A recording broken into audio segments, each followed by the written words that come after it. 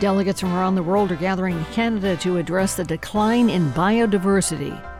50% of the global GDP, our economy, depends on biodiversity. And scientists say more than 1 million species are at risk of extinction, many within a decade. This is Tuesday, December 6th. You're listening to All Things Considered. I'm Lisa Mullins. Also ahead, China is holding a memorial service for its late leader Jiang Zemin at Beijing's Great Hall of the People. We'll hear about his legacy. And former NFL star Deion Sanders is facing criticism for abruptly leaving his head coaching job at a historically black university. Anytime a college football coach leaves an HBCU, particularly for a PWI, a predominantly white institution, it's going to ruffle a few feathers. More on that controversy coming up. It's 4:01.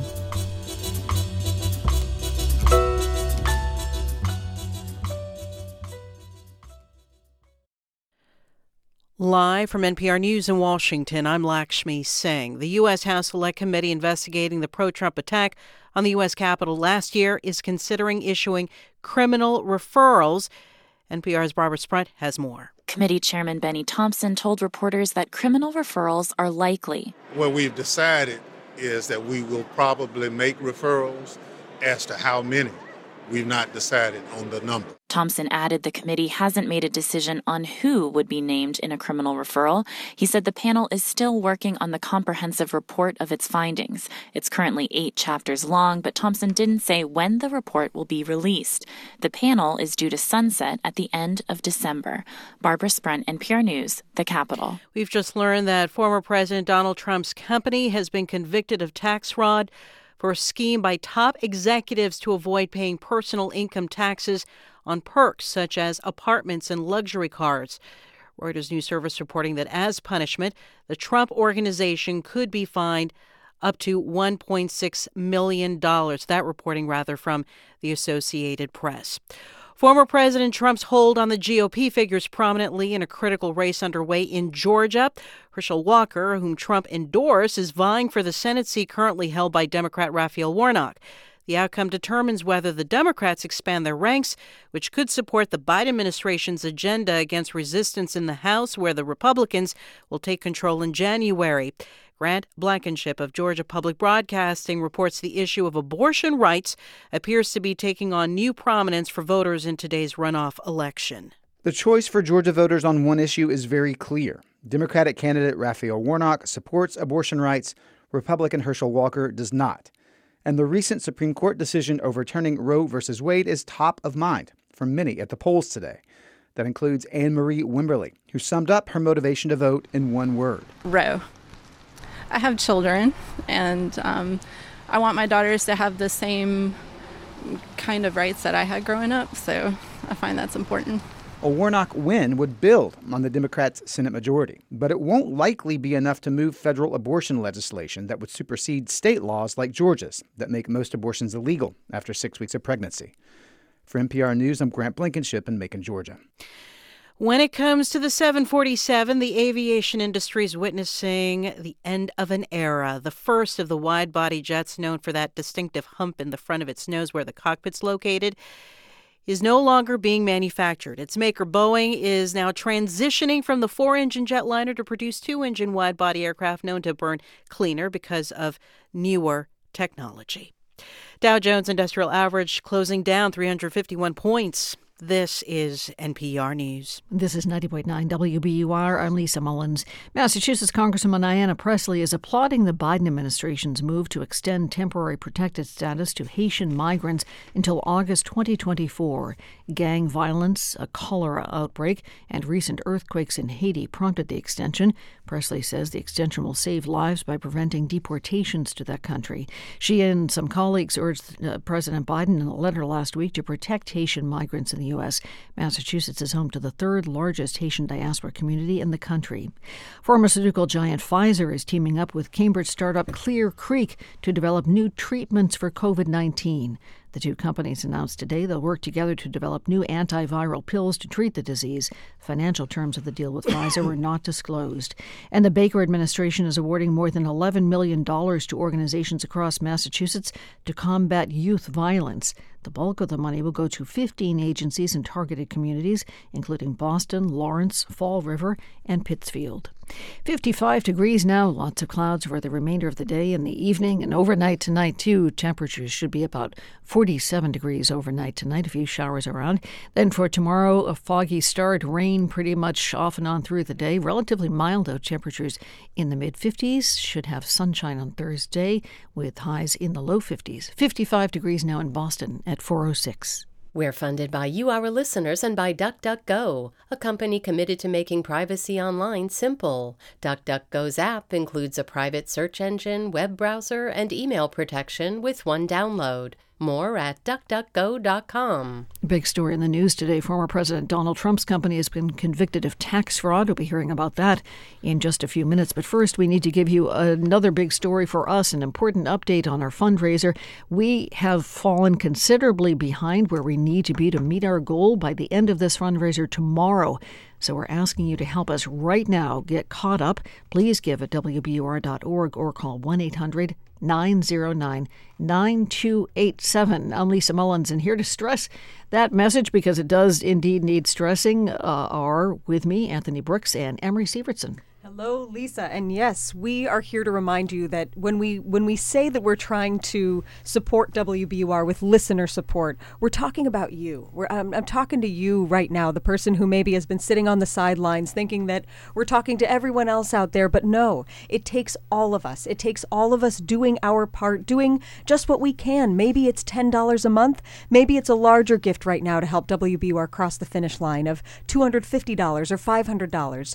What's your part? Do it now by calling 1-800-909-9287 or giving online as generously as you can at WBUR.org. Right. So here's the challenge. We have fallen considerably behind where we need to be to meet our goal by the end of this fundraiser tomorrow. So we're asking you to help us right now, to help catch us up. But here's the good news. It's in your hands. You can do this. You can help us get to where we need to get. And we're asking you to do this, as Amory said, because this is an essential source of news and information. We've got big stories that we're covering right now, including the Georgia Senate race, the January 6th committee deciding to make criminal referrals, and as Lisa mentioned, Trump's company facing charges of being convicted, essentially, of tax fraud. So there's a lot going on in the world. We cover it all. You help us pay for it. So do it right now by giving us a call at 1-800-909-9287 or going to WBUR.org. Absolutely. Please call right now. Please make the pledge of support at WBUR.org or call 1-800-909-9287. Thank you so much. We're funded by you, our listeners, and by Eversource. Eversource knows the role energy plays in life for you and your family, and because of that understanding, in times like these, they offer plans that can help this winter. To see if you qualify, you can visit eversource.com.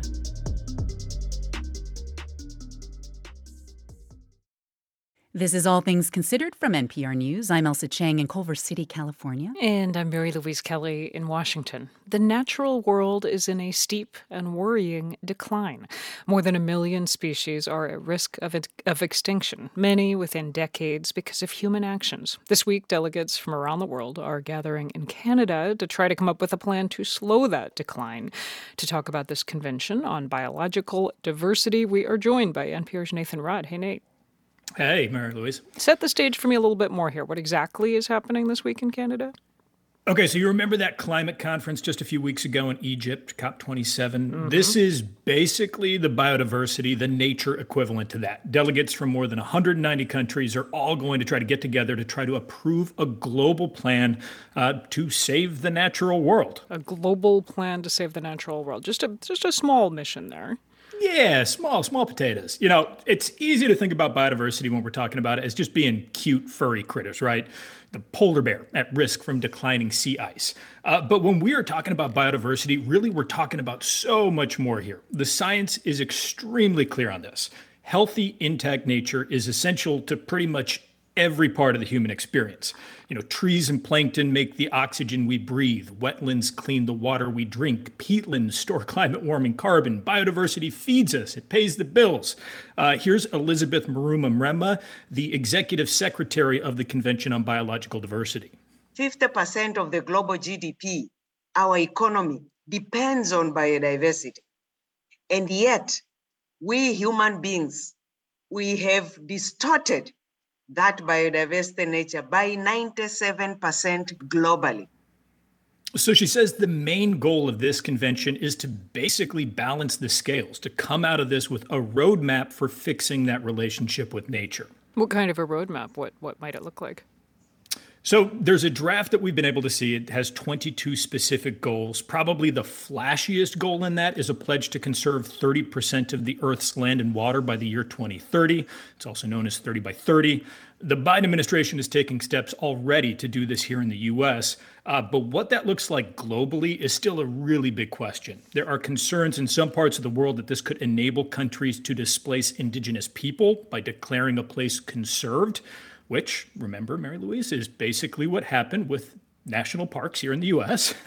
Scientists say humans have significantly altered 75% of the Earth's land and 2/3 of the oceans. And a study published last year, which was far bleaker, suggested only 3%, just 3% of the world's natural places are still ecologically intact. So obviously, there's a huge need to protect areas. But remember, this is a convention of more than 190 countries who will all have to agree on a path forward. And as we saw at the climate conference last month, there's going to be disagreements about what that actually looks like. Well, and having just interviewed you when you were at that climate conference in Egypt, it was very clear. It's one thing to set goals. It's another to keep them, to do them. Is that concern here as well? It most definitely is. We've had 27 climate conferences and climate warming emissions are still on the rise. The same is very true here. The last big framework on biodiversity, like the one they're doing now, set 20 goals to achieve for the year 2020. They did not achieve any of them.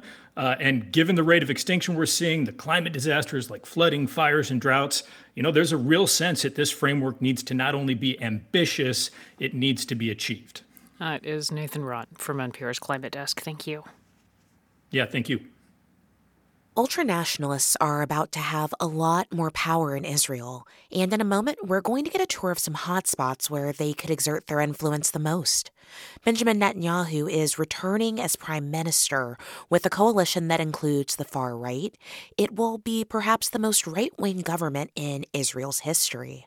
One prominent member will be Itamar Ben-Gvir, previously convicted for anti-Arab racism and now on tap to oversee the Israeli police.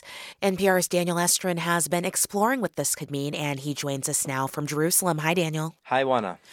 So, Daniel, this government is being watched for how it might change the nature of Israel's democracy and whether it could escalate ongoing violence between Israelis and Palestinians. And you started at perhaps the most combustible place, the Al-Aqsa Mosque compound. Yeah, this is the most revered holy site in the Holy Land. It is often the eye of the storm here. This is a place that's sacred to Muslims around the world. It's associated with the Prophet Muhammad. It's also sacred in Jewish tradition as the spot where the ancient temple stood in biblical times.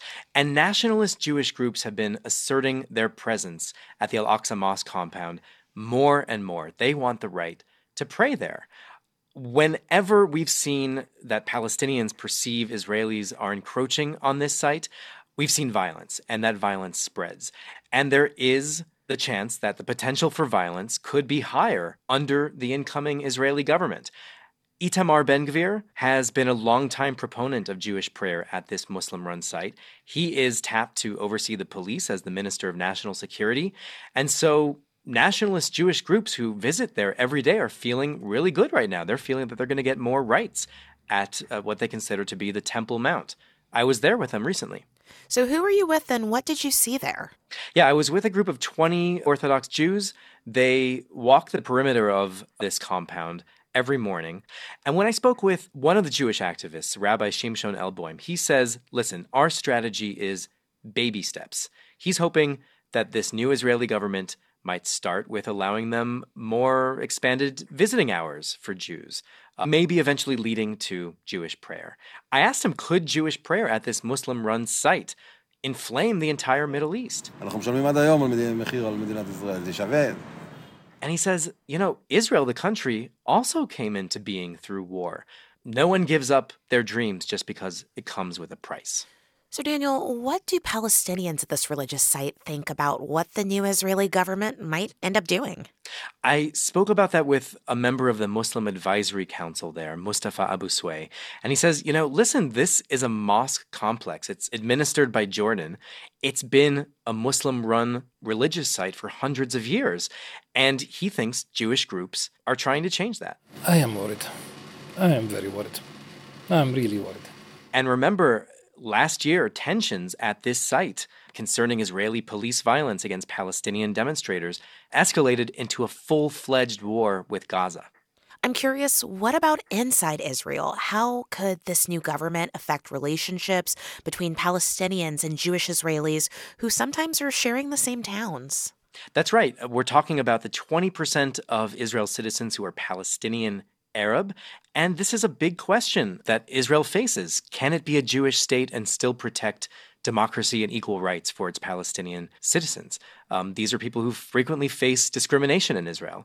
And this new Israeli government is going to be prioritizing Israel's Jewish character. So a good place to imagine how these tensions might be playing out is a city called Lod. This is a city where Arabs and Jews literally live in the same apartment buildings side by side. Last year, when there was tension at the Al-Aqsa Mosque, Palestinian citizens in Lod protested, and there were street fights. I was there. I saw burned out cars. I saw synagogues and mosques that were damaged and attacked. Arab and Jewish neighbors in this city were killed.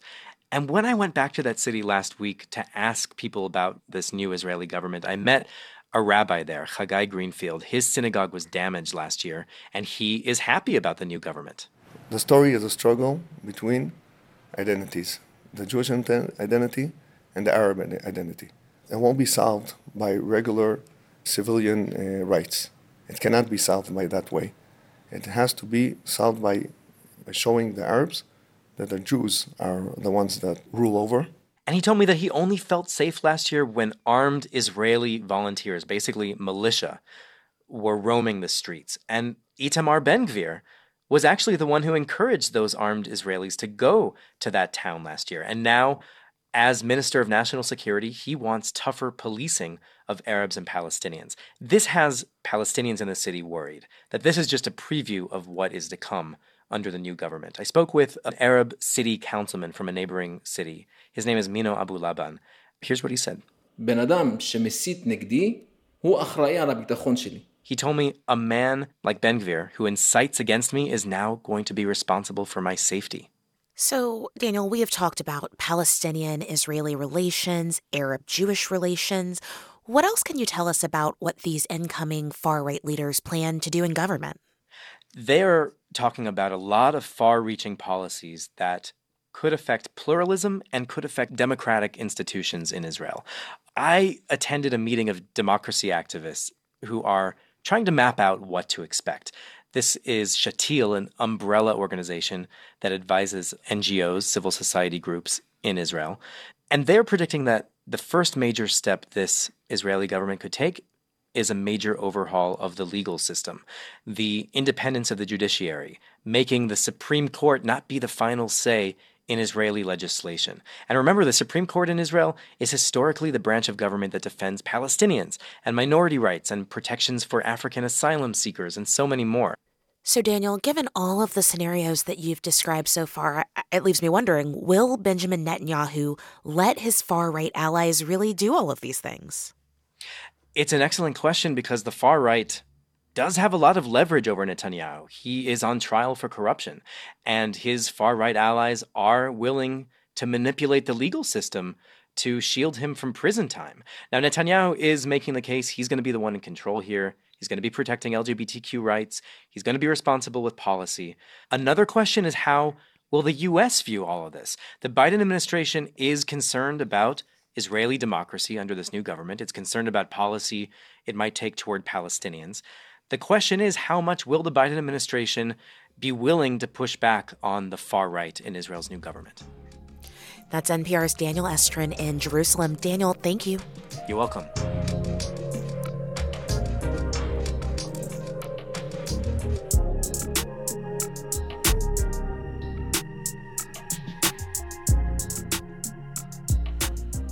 You're listening to All Things Considered from NPR News. We're funded by you, our listeners, and by the MBTA, helping tens of thousands of people reach their destinations every day. The MBTA is hiring across multiple departments. The T offers competitive salaries, solid benefits, and established paths for growth. For more information and to apply today, visit mbta.com/careers. Coming up on WBUR's All Things Considered, mixed messages about the U.S. job market and the legacy of the late Chinese leader Jiang Zemin, who ruled the country at a time when the government there was far less repressive. The Dow fell about 1% or 351 points to close at 33,596. S&P and NASDAQ followed suit. S&P closed lower for a fourth straight day, down nearly 1.5% to end the day at 3941. The NASDAQ fell 2% to close at 11,015. Details coming up at 6:30 on Marketplace. In the forecast, clouds galore tonight and tomorrow. Sporadic showers, especially tomorrow. Not too chilly overnight tonight in the mid-40s and then climbing to the mid-50s tomorrow. The sun should finally move back in on Thursday with highs in the low 50s. 55 degrees now in Boston at 4:21. We're funded by you, our listeners, and by Fidelity Investments, reminding you it's never too early to start saving for your child's future. Learn more about a tax-advantaged 529 college savings account and how you can use the money to pay for qualified expenses at fidelity.com/ufund. Fidelity Brokerage Services, LLC, member NYSE, SIPC. And the Holiday Pops, helping you prepare for the most wonderful time of year by unwrapping the magic of the Holiday Pops. Now through December 24th, holidaypops.org. You know, we consider you a part of WBUR, a major part of WBUR, and in fact, we wouldn't be here if it weren't for your support. So we have to tell you right now, to be totally transparent, we are falling considerably behind where we need to be to meet our fundraising goal for this end-of-year fundraiser by the end of the fund drive, which is tomorrow evening. So we are asking right now for you to help us get caught up. Give at WBUR.org. Or please call now, 1-800-909-9287. I'm Lisa Mullins, and here to help me to make this point is Anthony Brooks and also Amory Sievertson. Hi, Lisa. And yes, this fundraiser ends tomorrow, whether we wrap it up successfully or not. But it ain't over till it's over, and we cannot wrap it up without you, without your support. You listening out there, you who depends on All Things Considered, on programs like Morning Edition, on the stories that help you make sense of your world, tell you what's happening, what it means in your community, in your region, in the country, and in your world, in your family, you know, in the lives of the people who matter most to you. You hear that from WBUR. It matters to you, and it matters to us that you call right now, 1-800-909-9287, or go to WBUR.org, and you decide an amount that really is going to help fortify the foundation of WBUR that is built on public support. Again, we are considerably behind where we need to be, but the good news is that you can help us bring this train home. This is such an important time to support WBUR, with local journalism outlets being cut, with democracy literally under attack in some quarters. Lots of us depend more than ever on WBUR and the whole public radio universe for thoughtful, unbiased journalism. But this is an expensive business. We need your help to pay for it. Your contributions go directly into supporting the programs that you depend on. So we're asking you to give what you can, $10, $20, $30 a month, probably less than you might spend at Starbucks, but that kind of contribution will make a huge difference to us. So do what you can right now, 1-800-909-9287 or WBUR.org. And if you've already called in the fund drive, thank you so much. If you haven't, please do it right now, 1-800-909-9287, WBUR.org. Thank you again. Support for NPR comes from this station and from DuckDuckGo, a company committed to making privacy online simple. DuckDuckGo's app includes a private search engine, web browser, and email protection with one download. More at duckduckgo.com. And from BetterHelp, connecting people with a therapist online for issues like depression and anxiety. 25,000 therapists are available through BetterHelp using a computer or smartphone. BetterHelp.com/public. From NPR News, this is All Things Considered. I'm Elsa Chang. And I'm Mary Louise Kelly. China's Communist Party bid farewell to former leader Jiang Zemin today. The ceremony was led by current leader Xi Jinping, and it comes at a tricky time in Chinese politics. You will recall that last week, people took to the streets in cities across China to protest Xi and his strict COVID policies. For more on the moment, we turn to NPR's Frank Langfitt, who covered both presidents, Xi and Jiang, as a reporter in China. Hey, Frank. Hey, Mary Louise. Tell me how today's ceremony unfolded. How did the Communist Party choose to portray Jiang to honor him? Yeah, it was really interesting. Xi Jinping gave nearly an hour-long eulogy, and it was, let me just set the scene, it was in the Great Hall of the People, which is sort of this cavernous building, big auditorium, and you had hundreds and hundreds of officials in dark suits with white carnations in their lapels. And up on stage, Mary Louise, there was a picture, a photo of Jiang that was probably 15 to 20 feet high.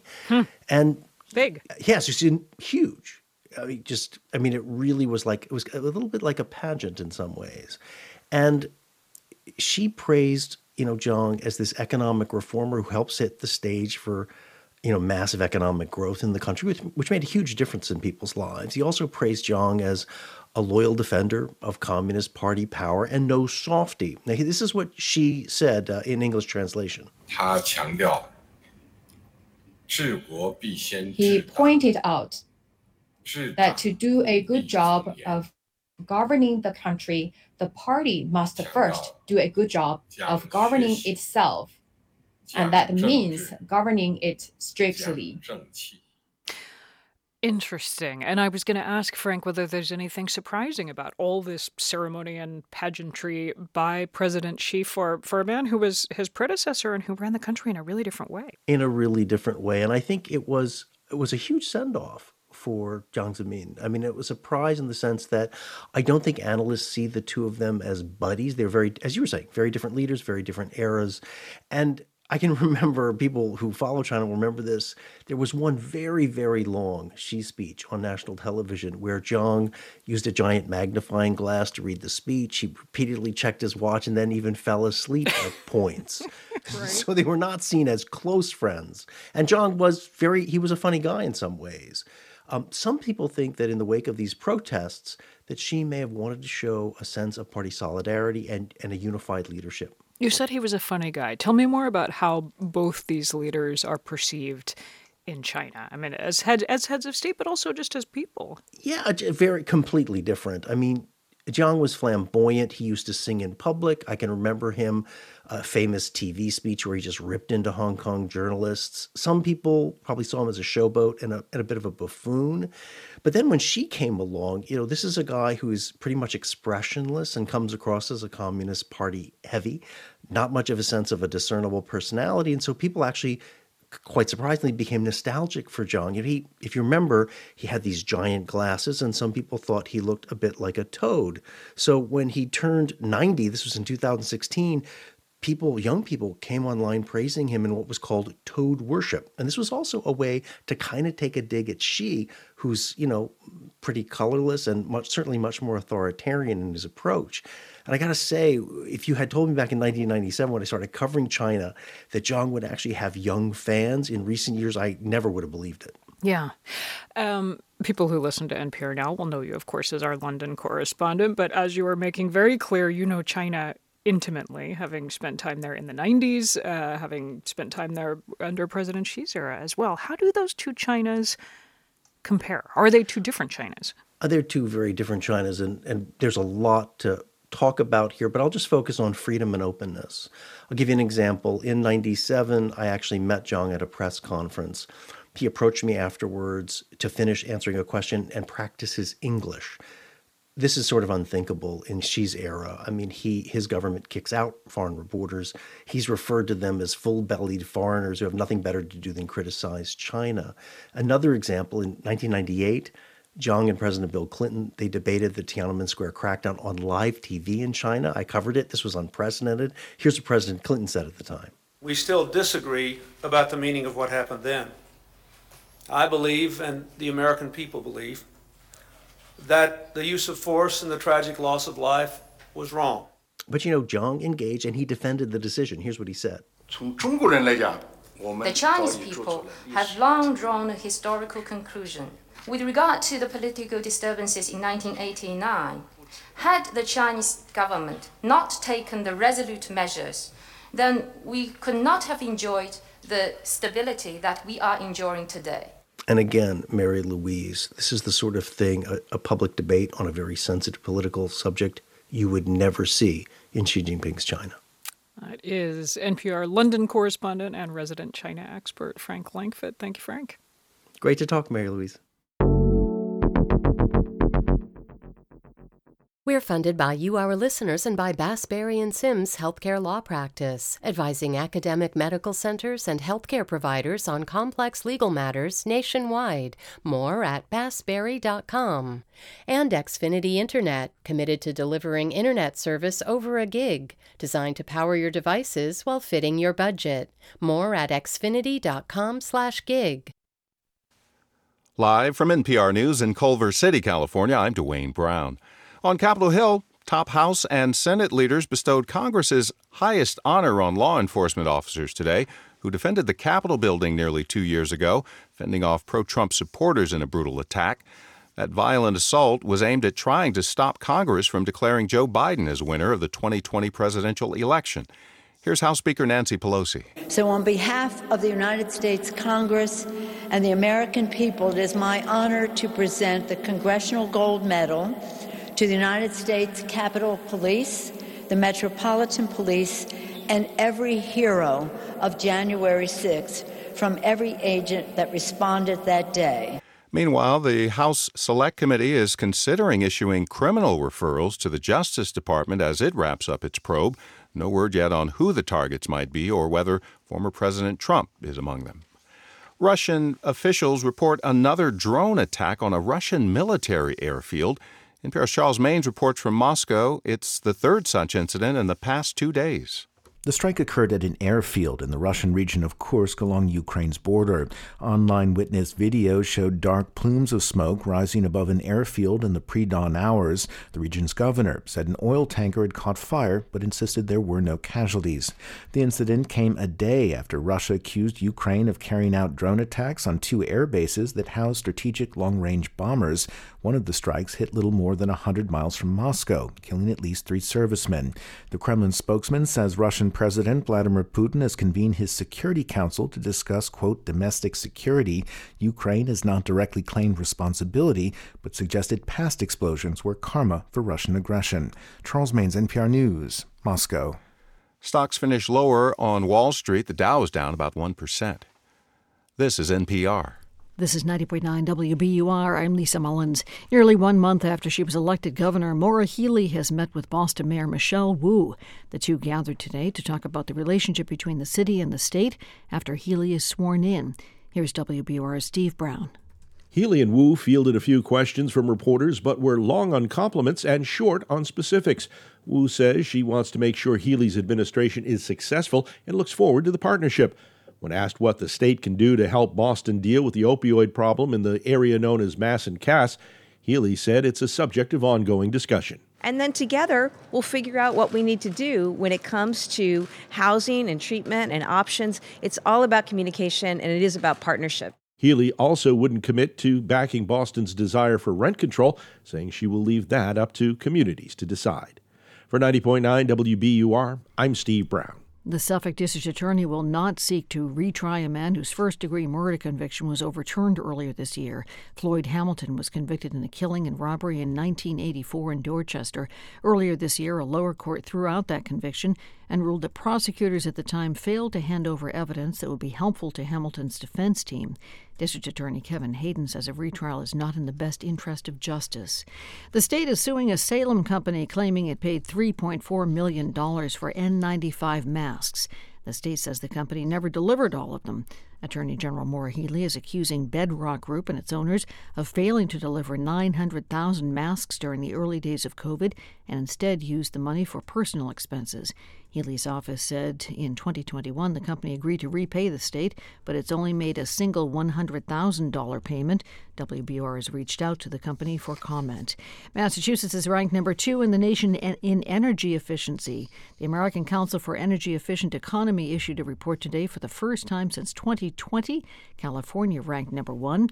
The report says the climate law signed by Governor Baker last summer is a significant step toward even further improvement. Prior to 2020, Massachusetts was ranked number 1 for 9 straight years. Lots of clouds for the evening hours and overnight tonight. Could have some showers tonight.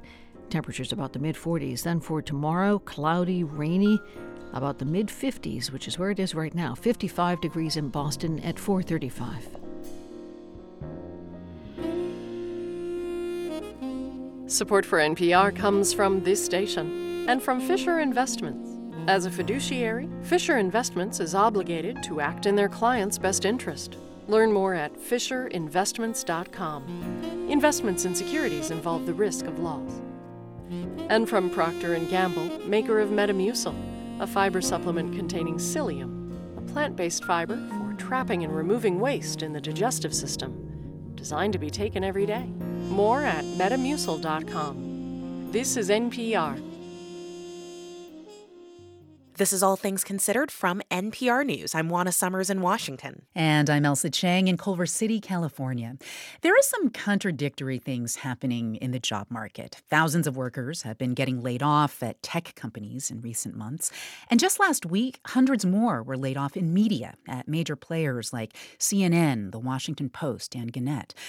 But overall, job numbers are strong. So what is going on here?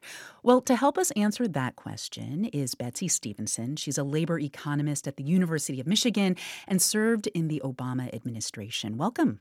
It's great to talk with you. Great to have you. Okay, so I want to start with the layoffs in the tech sector. Do you think those are indicative of a sector that is struggling right now, or is there something else going on here?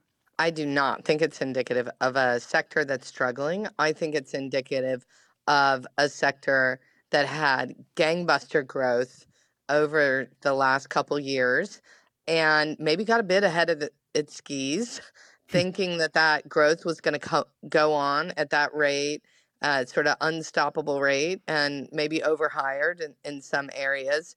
We've got sectors that have been slower to recover, like leisure and hospitality or education and health services. So I think you want to think of this as a story of two parts of the economy. One part that recovered very fast out of the pandemic and maybe got a little bit ahead of itself, and it's time to pause. Mm-hmm. And then we've got other parts of the economy that were very slow to recover. And we saw real stagnation in any kind of sectors that involved human-to-human contact. Well, when it comes to sectors that are still adding jobs at a pretty healthy pace, what specific sectors are we talking about that are still trying to fill positions?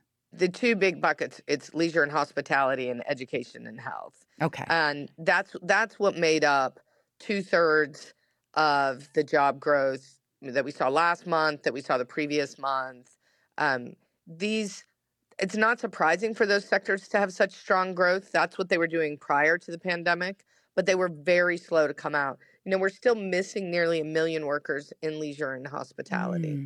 And you want to drill down into occupations. We all know about the nurse shortage. Mm-hmm. So it's interesting to me that at the same time, we're seeing a lot of news stories about, look at these layoffs at CNN, or let's look at these layoffs in the tech sector.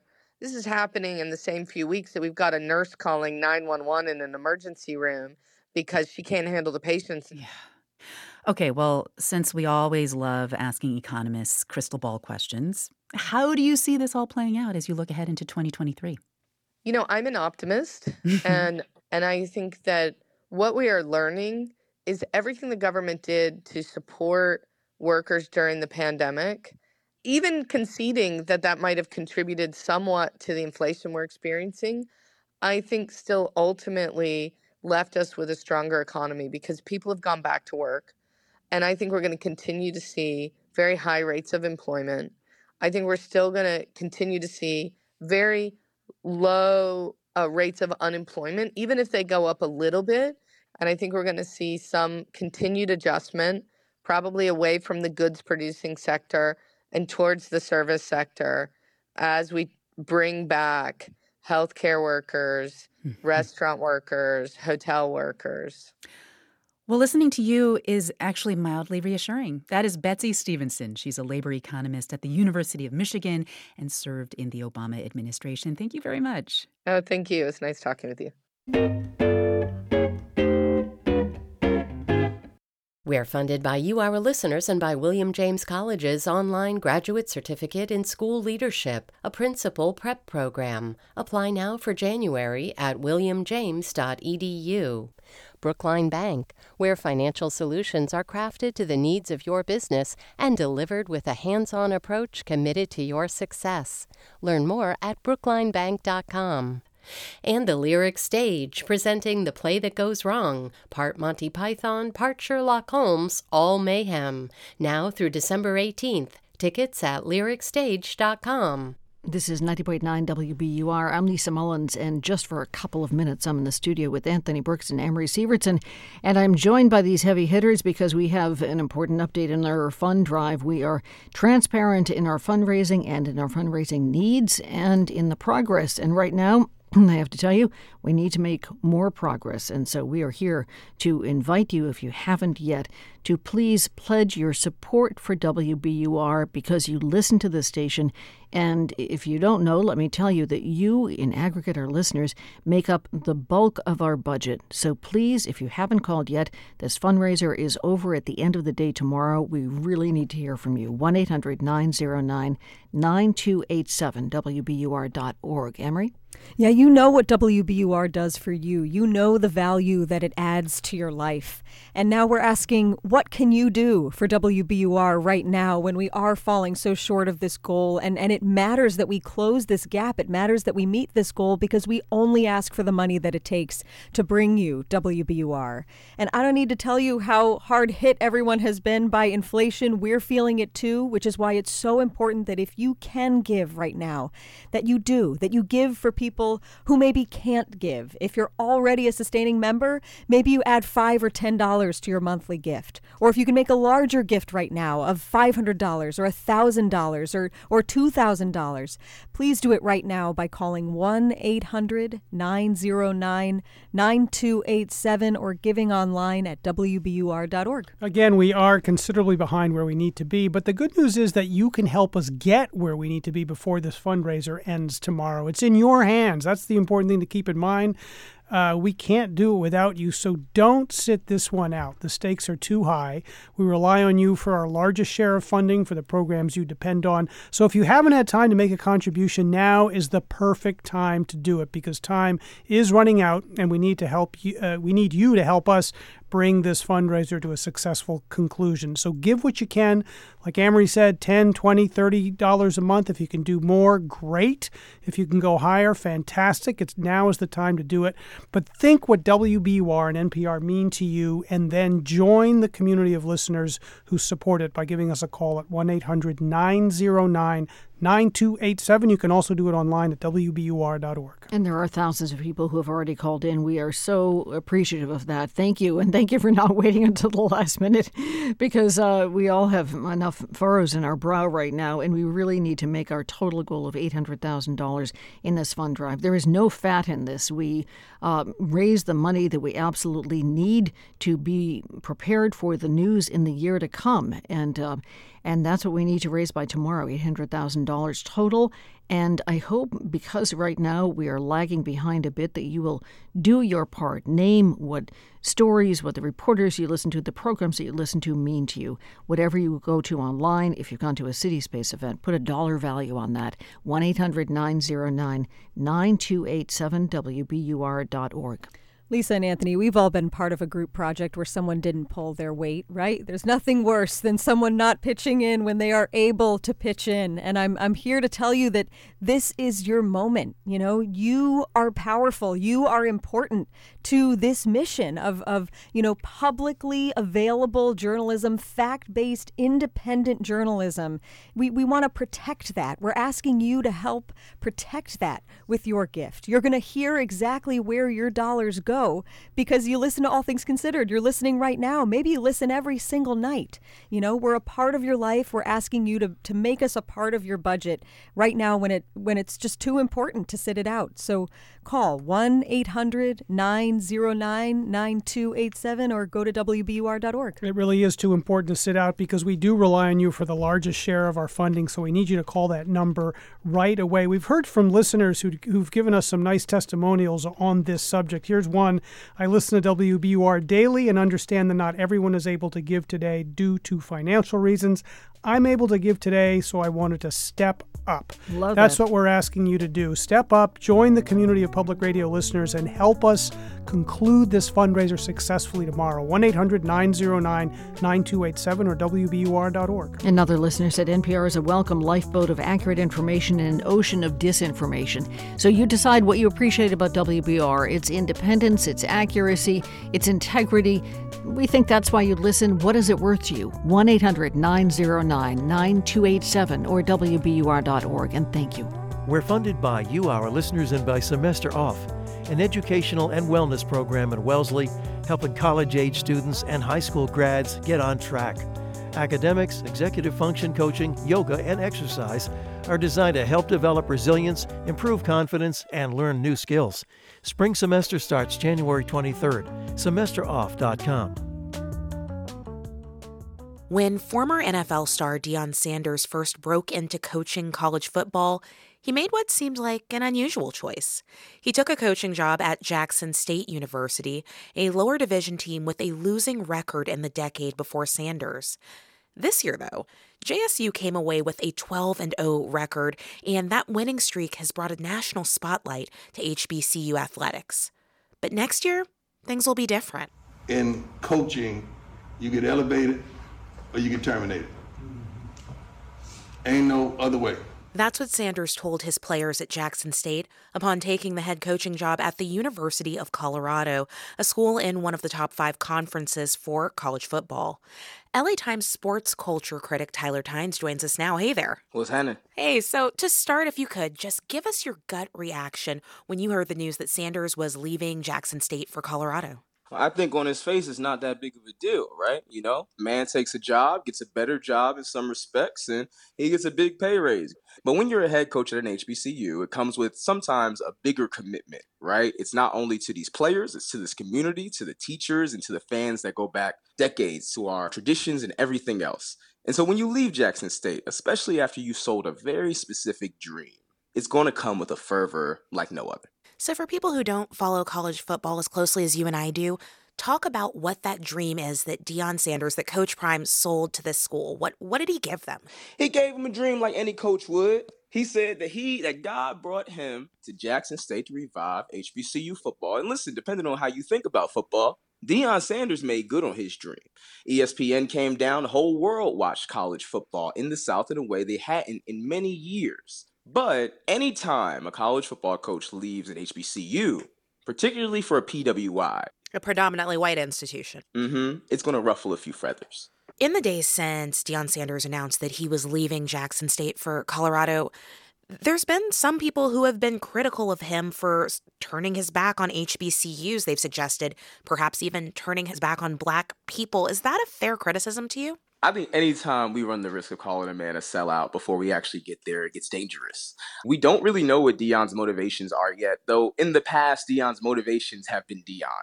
And so when the idea is that you've gone to a historically Black college to sell a dream of prosperity and bringing them back to glory, I think it might be fair criticism to think he's done something wrong, especially in the way that he left Jackson State, in the way that he's talked to both his new players and his old players. There's fair game on Deion Sanders all around. Whether he sold out Black people or not, I think is a stretch just too far. You've documented a time when the best Black players in the sport would sometimes opt to play for the best Black coaches at HBCUs, but the college football landscape has changed since then. What do you think would need to happen for HBCUs to retain national-level talent today? We'd have to have a new sport. I would love nothing more than for every HBCU in the world to be able to go toe-to-toe with the best PWIs, the best Power Fives in the country. But the reality is that between certain legalese in our country and also certain roadblocks when it comes to football, Our HBCUs have been stripped of their power, and that power is not coming back in most cases. Though we do think that a lot of these recruits could and should choose HBCUs over some other schools, I think it's wrong sometimes to ask teenagers to make big decisions like that. Black players are now the majority of top-level college football players, and they're often the superstars who show up on ESPN no matter what school they're playing for. But Black head coaches, those are far more rare in college football, let alone the NFL. So do you think Deion Sanders' hiring opens any doors there? Anytime a Black coach can get a head coaching job at a predominantly white university, it's a very, very, very big step, one way or the other. I don't know what Deion's hiring is going to do in terms of the ripples and effects for college football. I hope it means that more Black folks get hired at the minimum. Tyler Tynes is a sports culture critic for the Los Angeles Times. Tyler, thank you. Appreciate you.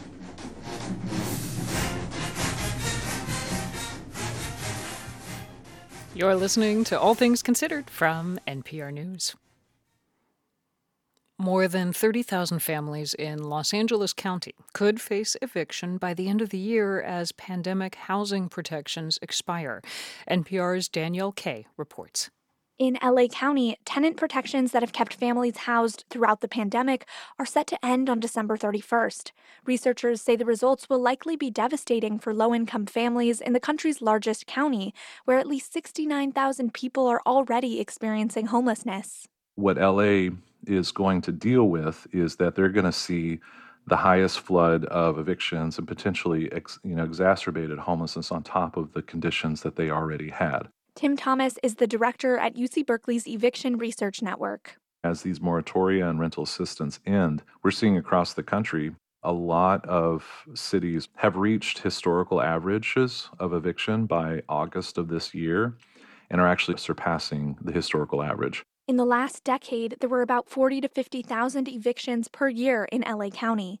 But at the height of the pandemic, that dropped by more than half to just 13,000 a year.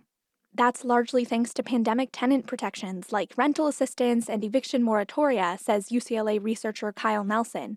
Now, those are expiring, and Nelson says evictions are skyrocketing. As each tenant protection is peeled off, we see a corresponding increase in the number of evictions. Court records show that monthly filings are now on par with pre-pandemic numbers. My hunch is that when we get the quarterly data for the end of 2022, we're going to start to see numbers returning to 2015, 2016 levels, in which there were well over 55,000 evictions being filed. Among those facing eviction is Marta Escudero. She works full-time and is a single mom of 2 daughters, ages 10 and 13. On a sunny Sunday morning, Mesli, her youngest, plays piano in the family's garage, where Escudero runs a homeschooling collective. The 3 of them have been living here in East LA since 2020 through a city-run transitional housing program. They were couch surfing before they moved in. All these places are really our community and my support system as a single mom. But the neighborhood ties Escudero has created here could soon be ruptured. Her 2-year agreement with the LA Housing Authority expired in October. Then she got a notice to vacate the property. The Housing Authority is trying to find other permanent housing options for families who are being transitioned out of this temporary program. But Escudero says she risks losing the safety net she's created during the pandemic. The housing options they're giving me are outside my area of support and outside my daughter's school, which she just started and is barely getting some stability and balance in her life. Her oldest daughter, Victoria, is in 8th grade. She and her younger sister host their own podcast. They call it The Sister Show. We talk about, everything going on, especially in the city, how there's so much unhoused people. Just having a place where, you could just feel what you're feeling and no one will, no one could really say anything about it. Everyone in this whole entire world should have that. Victoria says couch surfing was stressful. She didn't have the space to just be a kid. She hopes she and her sister will be able to stay put where they are. I'm kind of nervous because, we got to stay here for a long time, so I have a little bit of hope. I'm, more nervous when it comes to that. The Escudero family plans to challenge their eviction in court, but in the meantime, they're making the most of the community they've built during the pandemic, hoping it'll last. Danielle Kay, NPR News, Los Angeles.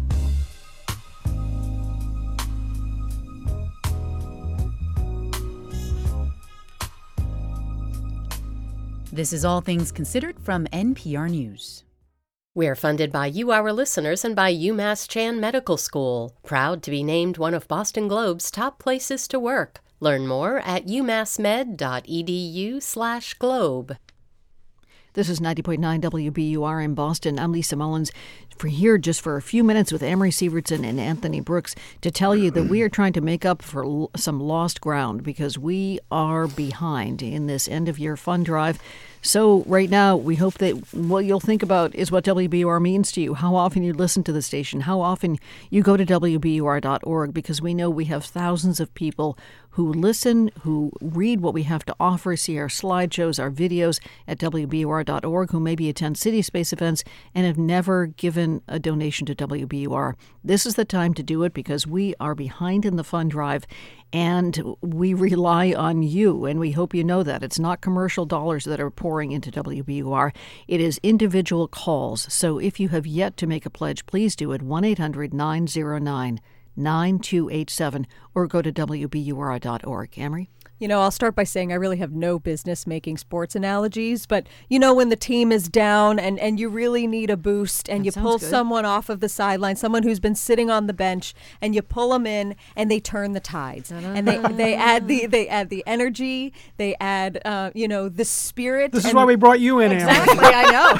She's speaking Get off the bench and get in here. That's right. Well, I'm talking to you out there listening right now who's been sitting on the bench thinking that everyone else is going to take care of this. Everyone else is going to give the money that WBUR needs. Well, I'm just going to sit here and keep listening without donating. No, if you can give right now, we need you. We need you big time to pull us through across the finish line, over the goalpost, all the sports metaphors that I should put to bed right now. But please, it's too important right now. I am asking you to protect the journalism of my colleagues for you and for this whole community that counts on it by calling 1-800-909-9287 or giving as generously as you can at WBUR.org. Yeah, it's really important that we hear from you right now because this fundraiser is going to end tomorrow evening at about this time, whether or not we raise the money that we need. If we don't raise the money, that kind of puts us in a bit of a pickle for the rest of the year. So you can help us.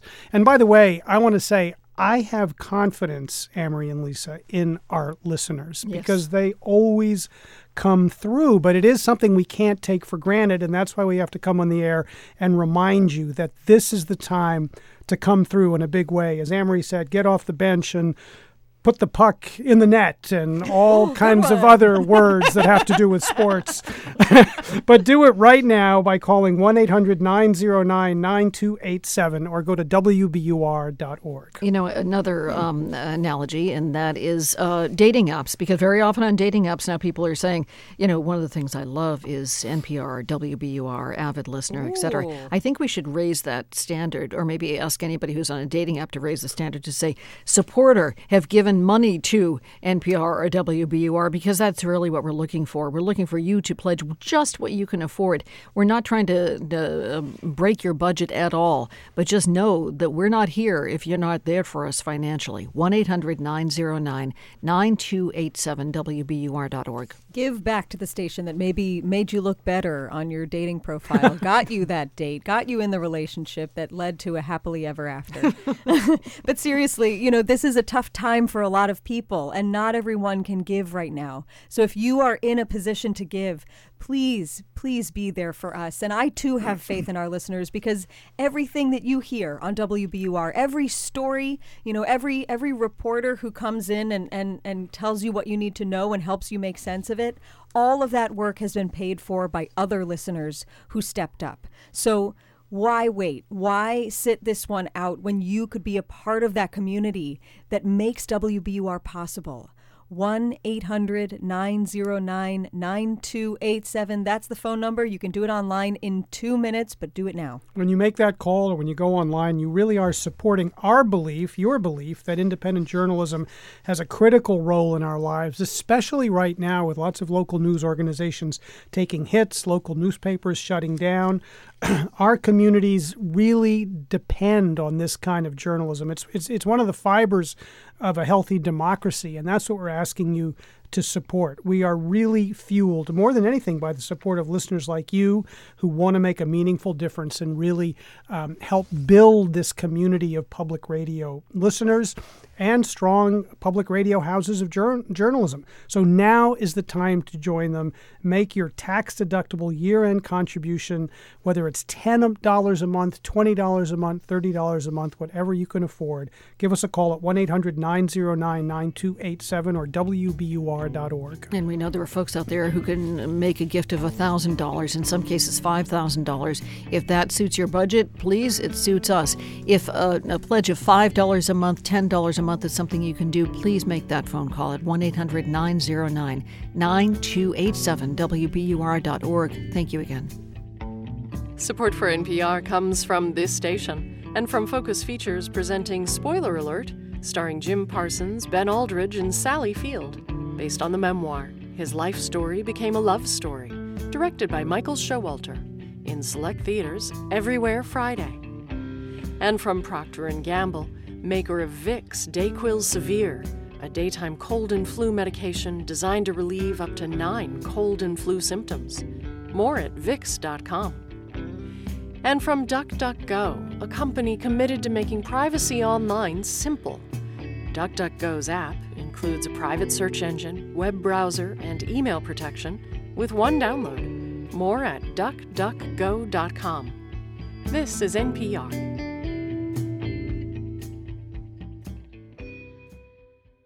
I'm Chief Content Officer Victor Hernandez. This is 90.9 WBUR FM Boston, 92.7 WBUA Tisbury, and 89.1 WBUH Brewster. Listen anytime with our app or at WBUR.org. WBUR, Boston's NPR news station. Live from NPR News in Washington, I'm Jack Speer. The suspect in the deadly shooting in an LGBTQ nightclub in Colorado Springs is now facing more than 300 charges after a court appearance today. Colorado Public Radio's Dan Boyce says they include hate crime allegations. In Colorado, the term used is bias-motivated crimes. Anderson Lee Aldrich also faces multiple charges of first-degree murder, attempted murder, assault with a deadly weapon, and many others. District Attorney Michael Allen is prosecuting the case. We're not going to tolerate actions against community members based on their sexual identity. Members of that community have been harassed, intimidated, and abused for too long. 5 people were killed in the shooting on November 19th. The next court date is scheduled for late February. For NPR News, I'm Dan Boyce in Colorado Springs. It's Election Day in Georgia again, as a Senate runoff is underway between Democratic incumbent Raphael Warnock and Republican challenger Herschel Walker. Comes after neither candidate was able to earn a majority of the vote in November's general election. Benjamin Payne of Georgia Public Broadcasting reports. Savannah's Chatham County is Georgia's most populous outside of the Atlanta area. It's also a Democratic stronghold, as Warnock won Chatham in the general election by 20 percentage points over Walker. Sandra Jackson voted at a senior citizens center for Warnock, citing the Democratic senator's support for abortion rights. I'm 66. I'm not having any babies, but I have grandbabies, and to think that they couldn't do what they want to with their own body, that really bothers me. Last week's early voting period in Georgia saw many long lines and wait times, some over 2 hours. But today, Jackson says there was no line at all when she cast her ballot. For NPR News, I'm Benjamin Payne in Savannah. The business organization of former President Donald Trump has been convicted of tax fraud charges in a scheme by top executives to avoid paying personal income taxes. New York jury finding the Trump Corporation and a payroll company controlled by Trump guilty of 17 counts. Trump himself was not on trial. The nation's trade deficit widened in October. NPR's Scott Horsley reports on the latest figures from the Commerce Department. The nation's trade gap grew to $78.2 billion in October, $4 billion more than the month before. Imports were up during the month, while exports were down. Exports have been hampered by the strong dollar, which makes U.S. products more expensive for customers in other countries. Crude oil prices declined as a new price cap on Russian oil exports takes effect.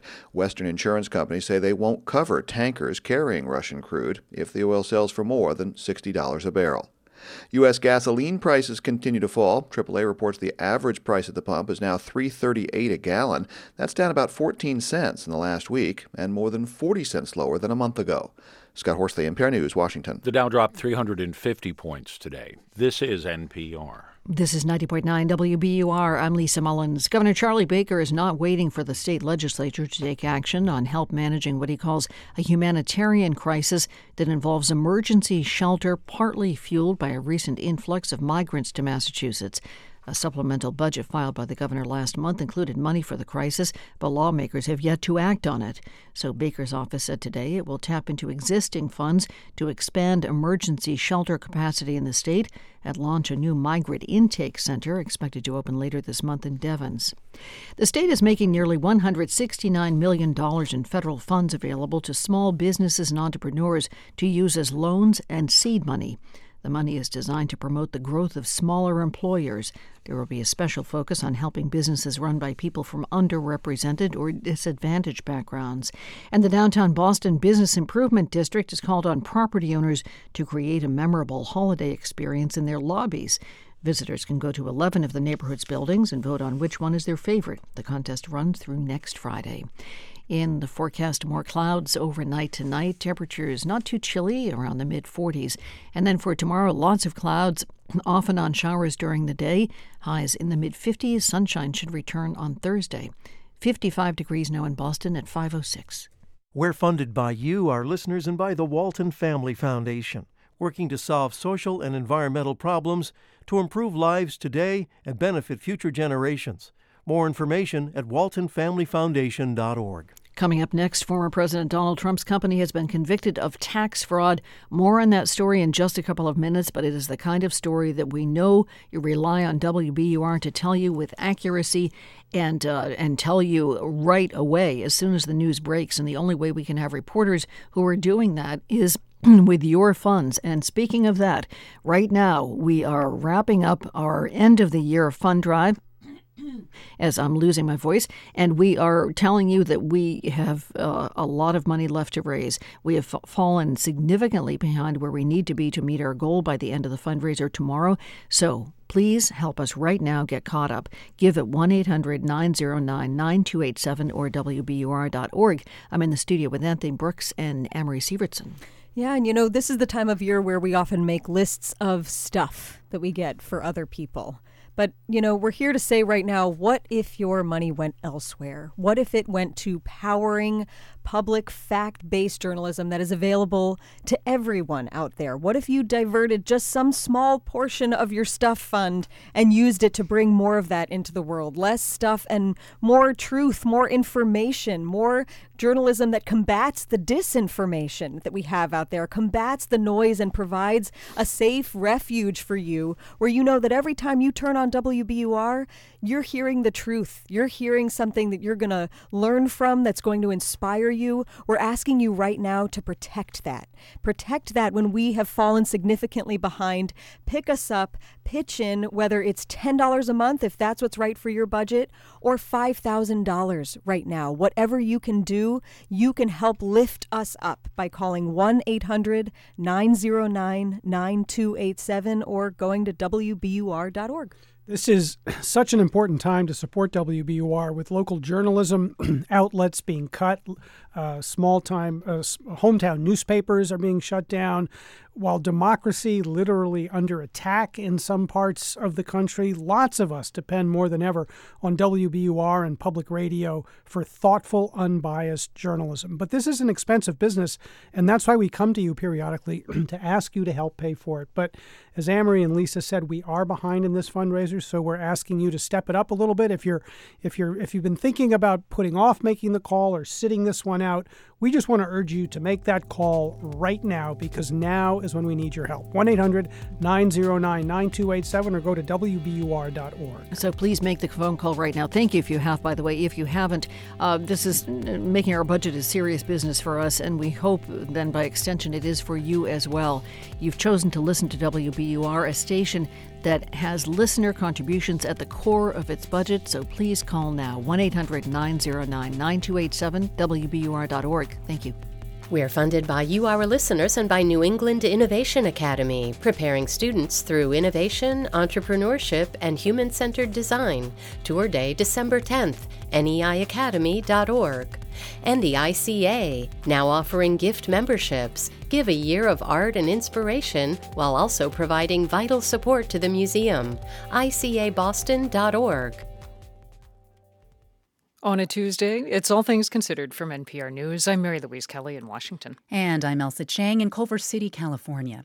The Trump Organization has been found guilty of tax fraud in a long-running scheme that continued into the time that Donald Trump was in the White House.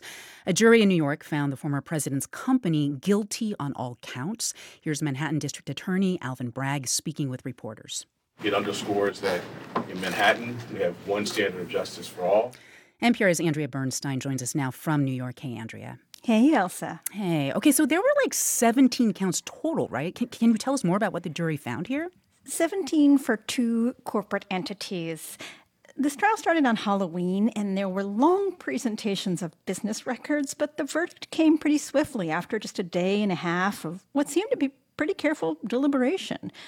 Trump's company had been charged with participating in a long-running scheme to cheat taxpayers, including while Trump was president. Now, to be clear, Trump himself was not charged, and his chief financial officer, Alan Weisselberg, already pleaded guilty.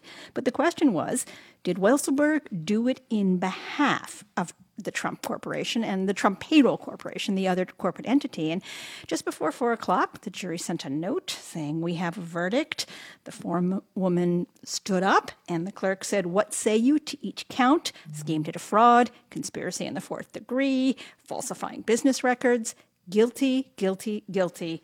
17 times. 17 times. Okay, so Weisselberg benefited by avoiding income taxes on these perks that he got, but the jury decided that the Trump Organization benefited too. Can you explain that part of this?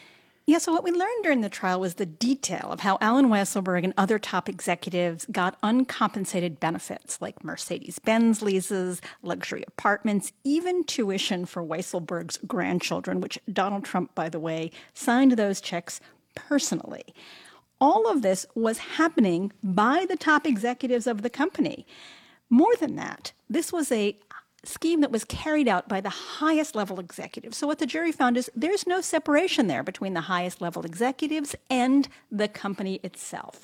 So that was why the jury found the company criminally liable. Got it. Okay. So if it is criminally liable, is anybody going to prison at this point?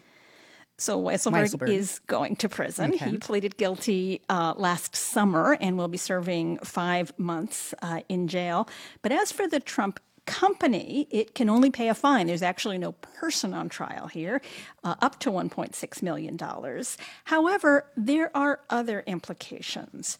There can be difficulties getting loans and doing business, and most significantly, Donald Trump and or his company have been investigated over and over and over again, going back for decades. This is the first time his company has been charged, tried, and convicted of a crime. Interesting. Okay, well, Donald Trump, of course, is once again candidate Trump, and I know that he faces at least one other legal case in New York, and, he's also under legal scrutiny elsewhere, including for efforts to overturn the 2020 election.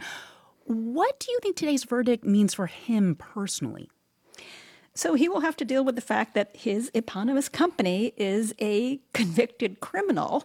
On top of that, if a company can be a criminal in the sort of legal sense, but on top of that, he will have to run on his campaign with this now record of having been convicted. Up to now, he's been able to say that hasn't been the case. Mm-hmm. His lawyers say he will appeal and that they disagree with the verdict. That is NPR's Andrea Bernstein. Thank you so much, Andrea. Thank you.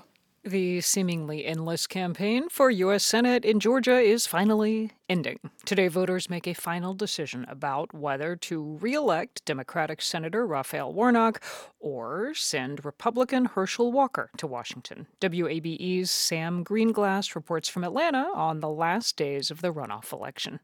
With 3 days left in one of the country's most consequential Senate races, Herschel Walker spent his Saturday at Atlanta's futuristic-looking football stadium. The number one team in the country, the reigning national champions, the Georgia Bulldogs. Walker hosted a tailgate before the SEC championship game. He's embraced his stature as one of the University of Georgia's most revered players. It's helped deflect a torrent of controversies, including allegations of domestic violence. Reporters have been barred for weeks within 20 feet of the candidate, including at this tailgate. Sir, could you please leave these allegations? This election has become almost as much about the biographies of the two candidates as the vastly different policy positions they support. Warnock is senior pastor of the congregation Dr. Martin Luther King Jr. once led. On Sunday, he carved out a few hours to preach from his pulpit in Atlanta. Pastor dropped by this morning to tell you to use your voice. I'm not going to even begin to try to tell you who to vote for. I don't care who it is. You're going to vote for somebody whose last name begins with a W. The other W, Herschel Walker, also wove some prayer into his Sunday schedule. His rally on the lot of a Chevy dealership featured a lineup of evangelical leaders and also this hype video. I'm sick and tired of people putting this country down.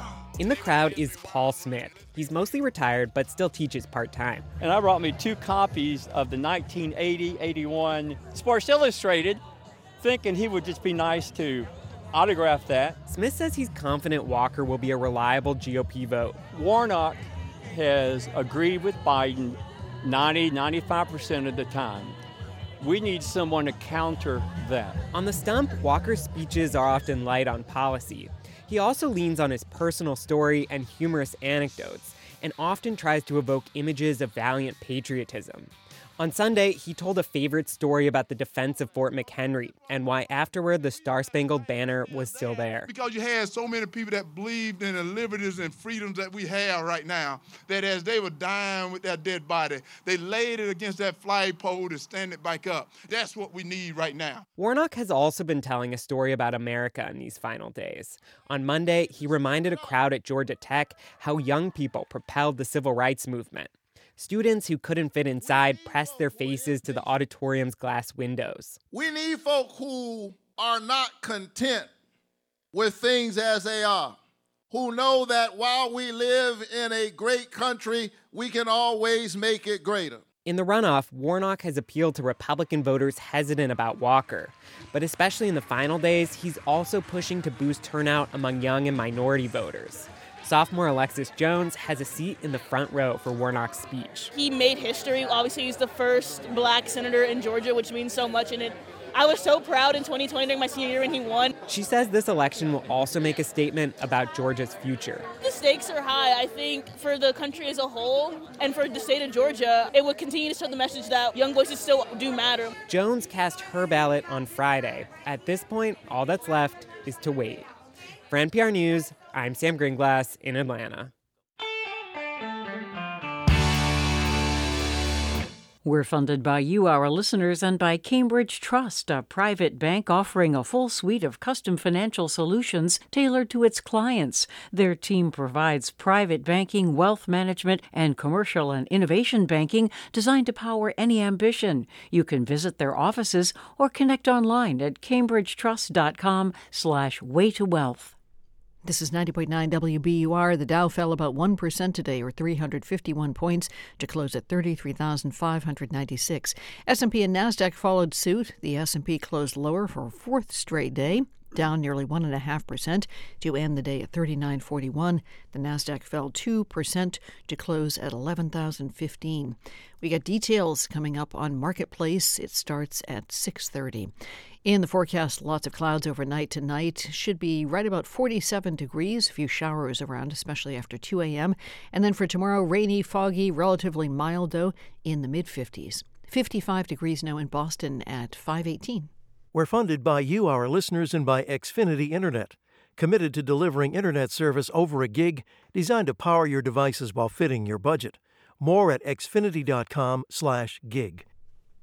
This is WBUR. We're going to be hearing so many fantastic stories coming up, really interesting stories coming up, from sports to, let me look at evictions to more on the Trump verdict. In fact, we're going to be hearing a Kirstie Alley remembrance. All of this is what you get when you listen to WBUR 24/7. Please support it right now because We need to make up some lost ground. We are behind in this fund drive. It's over tomorrow at the end of the day, and we can't afford, frankly and literally, to not make our goal of a total of $800,000. We are well short of that right now. So we're asking for you to make your pledge if you have not as yet. 1-800-909-9287, WBUR.org. I'm Lisa Mullins. With me is Anthony Brooks and Amory Sievertson. Yeah, and journalism that cannot sustain itself, we know that there are real consequences. You know, if we can't sustain everything that WBUR brings to you, then, you know, we don't know what will happen. I don't need to tell you about the headlines of all of the cuts that we've seen to local journalism and national journalism even, because it takes money and resources to bring you the truth, and we are dogged about that. And, you know, we have reporters here like Anthony Brooks and Lisa Mullins who have decades of experience and you know, tell stories in ways that no one else can. You know what you get from WBUR. You've been listening to it maybe for several hours today already, and we're asking you right now to protect it, because we don't want to find out what happens when we don't. And we need you to do your part. Everybody needs you to do your part. The listeners that can give, the listeners that can't give but still rely on WBUR as a resource, protect that resource right now with $10 or $15 a month, with, you know, $50 a month if you can do it, with $5,000 right now if you can do it. We have to cross this finish line, and we can't do it without you. 1-800-909-9287 is the phone number, or go to WBUR.org. And keep in mind what you are paying for. We're keeping you up to date. In less than a couple of hours, polls in Georgia are going to close, and we're going to start bringing you results of that key Senate race. In other news today, Donald Trump's company was found guilty of felony tax evasion. The January 6th committee will make criminal referrals to the Department of Justice. These are all hugely consequential and important stories. We're on them all the time, 7 days a week, 24 hours a day. But to do that kind of coverage, to bring you that kind of coverage, costs a lot of money.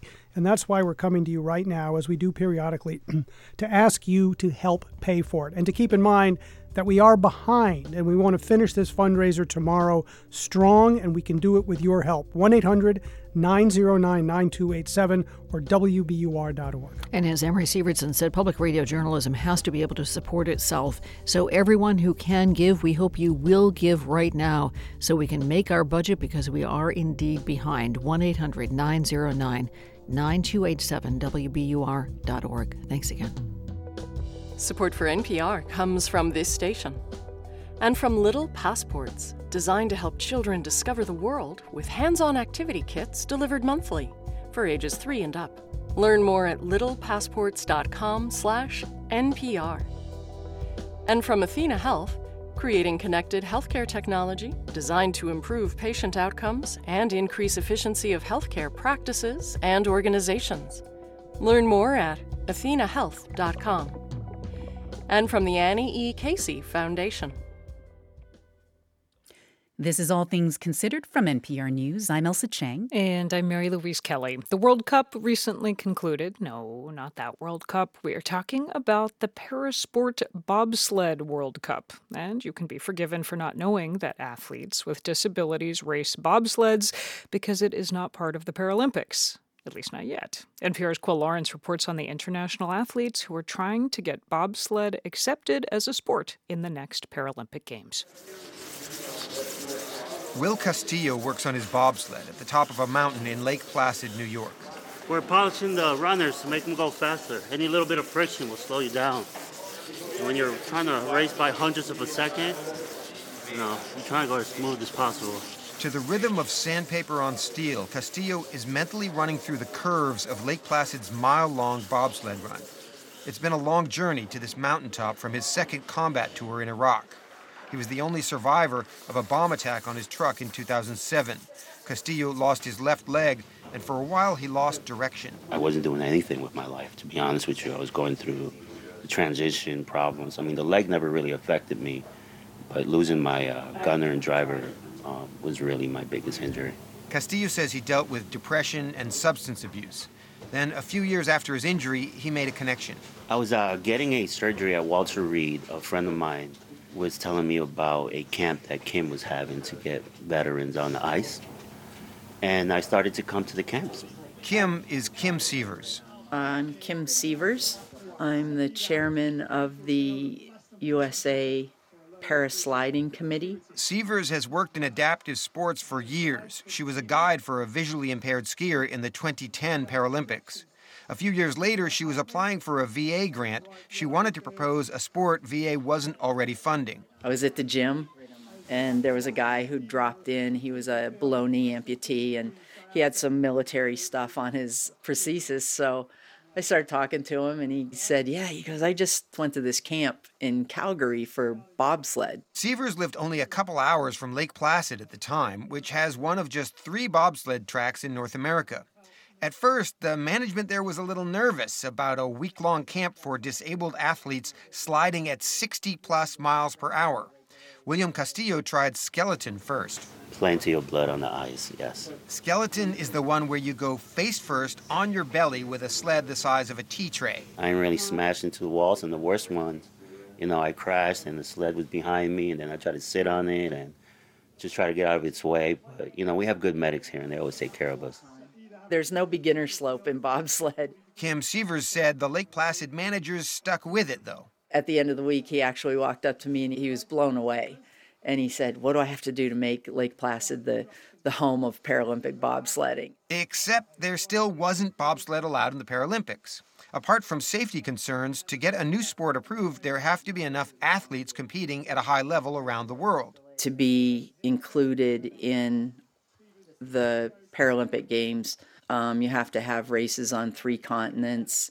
You have to have a World Cup series, and you have to have a World Championship. And you need the same countries to come back to each qualifying event. I mean, there are times when we've just almost begged athletes, we're like, you've got to come to this race. We have to have your country.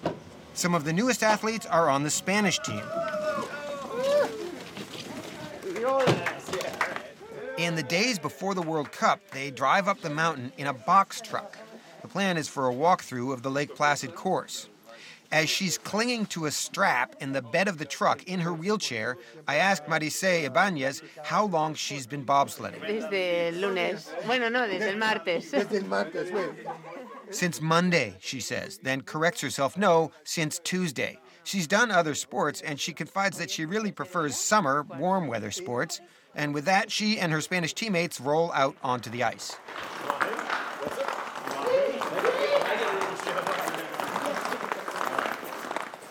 Guides wearing ice cleats show the athletes down the track. They hold onto the wheelchairs with climbing ropes to keep them from sliding. And they get a tour of Lake Placid's highly technical curves and straightaways. So here, if you go up to curve 3, it's going to get faster and higher. Even at 0 miles an hour, this is terrifying. Steep and winding with paint marks on the ceiling from where the sleds hit. On the ceiling at 60 miles an hour. Will Castillo says this is a mental sport. You're 20 feet up on the wall and you're sideways. And as you're coming down to the curb, everything is just closing in around you. And you got to stay on that curb as long as you can, because if you come up too soon, that pressure is going to pick you up and flip you. So you really have to be patient. As you see your whole world caving in around you, you're like, okay, I know this sled's going to come through. Ready? Let's go, Will. Let's go, Will. And that's just what Castillo does in his practice runs before the Cup, completing the mile-long course in just over a minute. So the mental and physical challenge, the logistical and bureaucratic challenge to setting up the games, what else could get in the way? That would be geopolitics. No, didn't see that one coming. Kim Sievers says this whole World Cup was supposed to be happening at Whistler in Canada. Then, just days before her flight, I think I was sitting in my living room watching a football game, and my WhatsApp dinged, and I looked at it. It said Whistler's canceled. Over the summer, the International Bobsled Skeleton Federation had appointed a Russian official to the Parasports Committee. But Russia's invasion of Ukraine has made it a pariah, and the rest of the committee protested. By October, they had all resigned, and suddenly Canada couldn't host the World Cup. So I went on a massive recruiting effort to get enough volunteers here to help with sled moving and figuring out all the pieces and the parts and how and if we could get them together to hold a safe race. They needed a World Cup in North America to keep alive their application to be a Paralympic sport.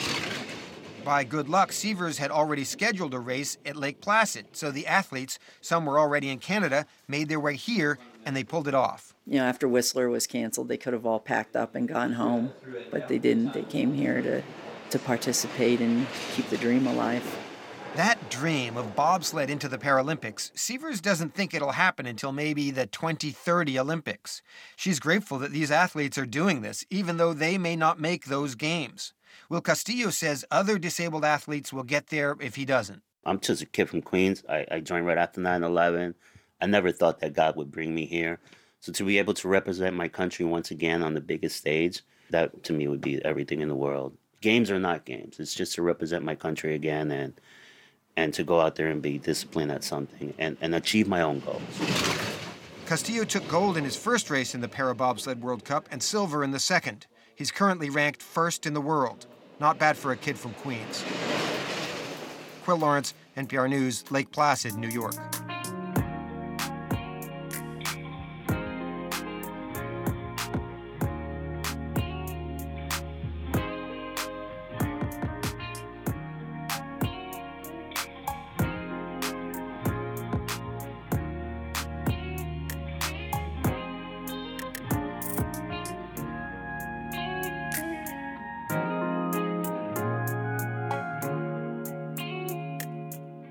This is NPR News.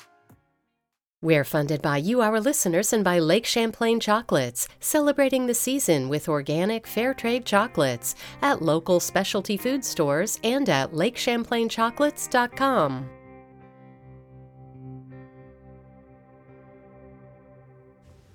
Live from NPR News in Culver City, California, I'm Dwayne Brown. Prosecutors have charged the suspect in the Club Q shooting in Colorado Springs with more than 300 charges, including murder and hate crimes. Anderson Lee Aldridge is accused of opening fire last month in the nightclub that serves the LGBTQ plus community, killing 5 people and injuring at least 19 others.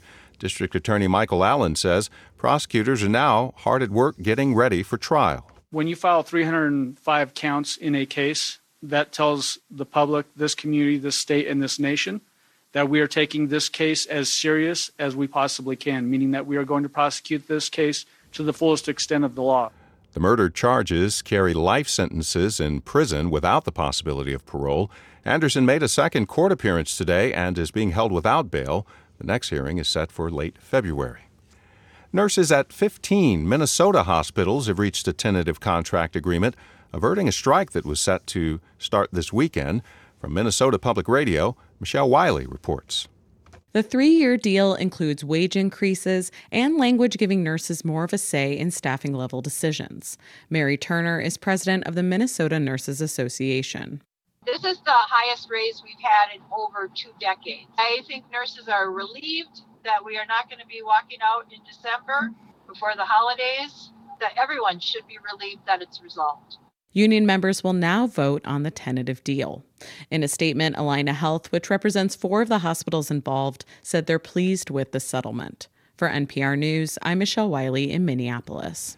Stocks finished lower across the board on Wall Street. Tech companies were among the big losers today as worries persist over the Fed's efforts to get inflation under control.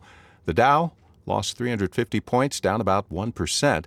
The tech-heavy NASDAQ dropped 225 points, down 2%. This is NPR. This is 90.9 WBUR in Boston. Massachusetts Congresswoman Ayanna Pressley is applauding the Biden administration's move to extend temporary protected status to Haitian migrants until August of 2024. Gang violence, a cholera outbreak, and recent earthquakes in Haiti prompted the extension. Pressley says it will save lives by preventing deportations to Haiti.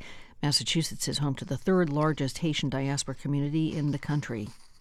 Also in the news today, Massachusetts scored among the lowest marks in the country for highway and road safety. WBUR's Amy Sokolow reports. An annual report released today by the consumer and safety group Advocates for Highway and Auto Safety ranked all 50 states on several road safety metrics. Massachusetts is one of 9 states to receive the group's lowest ranking. It fell short in part because it hasn't implemented stricter seatbelt enforcement laws. Currently, police in the state cannot pull someone over solely because they're not wearing their seatbelt.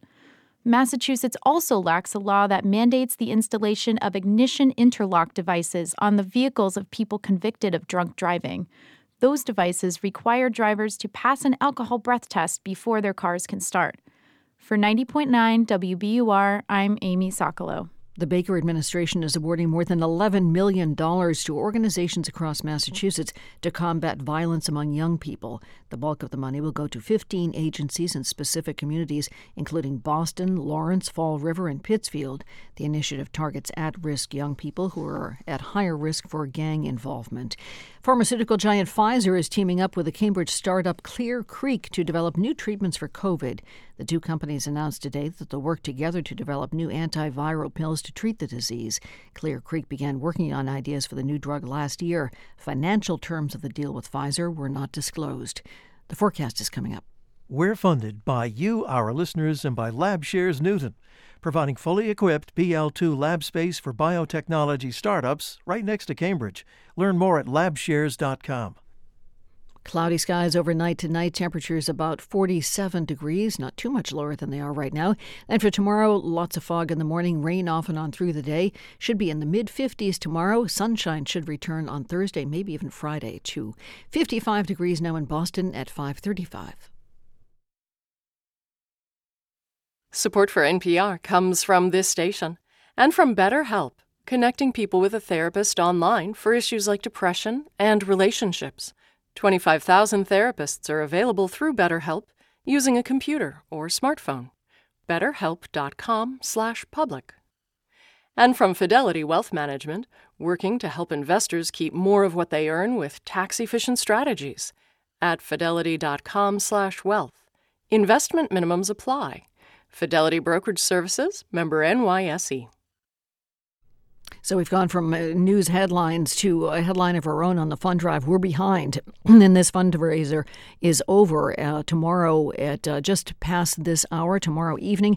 And so we need to make up ground. If you haven't given yet, we're going to ask you to give right now for everything that you hear on WBUR, be it All Things Considered, a podcast like Anne-Marie's podcast, Endless Thread, all the important political reporting you hear from Anthony Brooks, and these are just the people who are in the studio with me right now. We have so many more people who are here contributing to what you listen to, what you get online, contributing to the fact that you are an edified and sometimes entertained listener. So please make the call to support it. You could do a monthly pledge, $10 a month, $15 a month. You could do a one-time pledge. But please be an active participating listener by supporting us right now, 1-800-909-9287, or go to WBUR.org. That's right. We're asking you to give, but we're not telling you how much to give, because that is not how public radio works. The way that we do this is we ask everyone to just do their part, and only you know what the right amount is for you. You know, we want you to do what's comfortable for you, but we also want you to really take stock of how much you listen to WBUR, how much you rely on it, how much it means to you, whether we are your companion in the car pretty much every time you're turning on your car, or, you know, just waking up in the morning and trying to make sense of the world. Take stock of that right now and do your part. Maybe it's $10 a month. Maybe it's $20 or $50 a month. Maybe, as we said, we're really behind. Maybe you can help carry a lot of that weight for us and help pull us all over this finish line. And you can give something like $1,000 or $5,000 or $10,000 right now for WBUR. Call 1-800-909-9287 or go to WBUR.org. And by the way, don't laugh when we hear $10,000, because we have had pledges of $10,000 and even beyond that. We know that most people can't do it. If you can, please do it now. If you can pledge $10 or $10 a month, please do that now. Yeah, it's really important that you do it right. That you do it right now, because we are considerably behind where we need to be to hit our goal by the end of this fundraiser tomorrow. So we're asking you to help get caught up now, and that means making a call at 1-800-909-9287 or going to WBUR.org.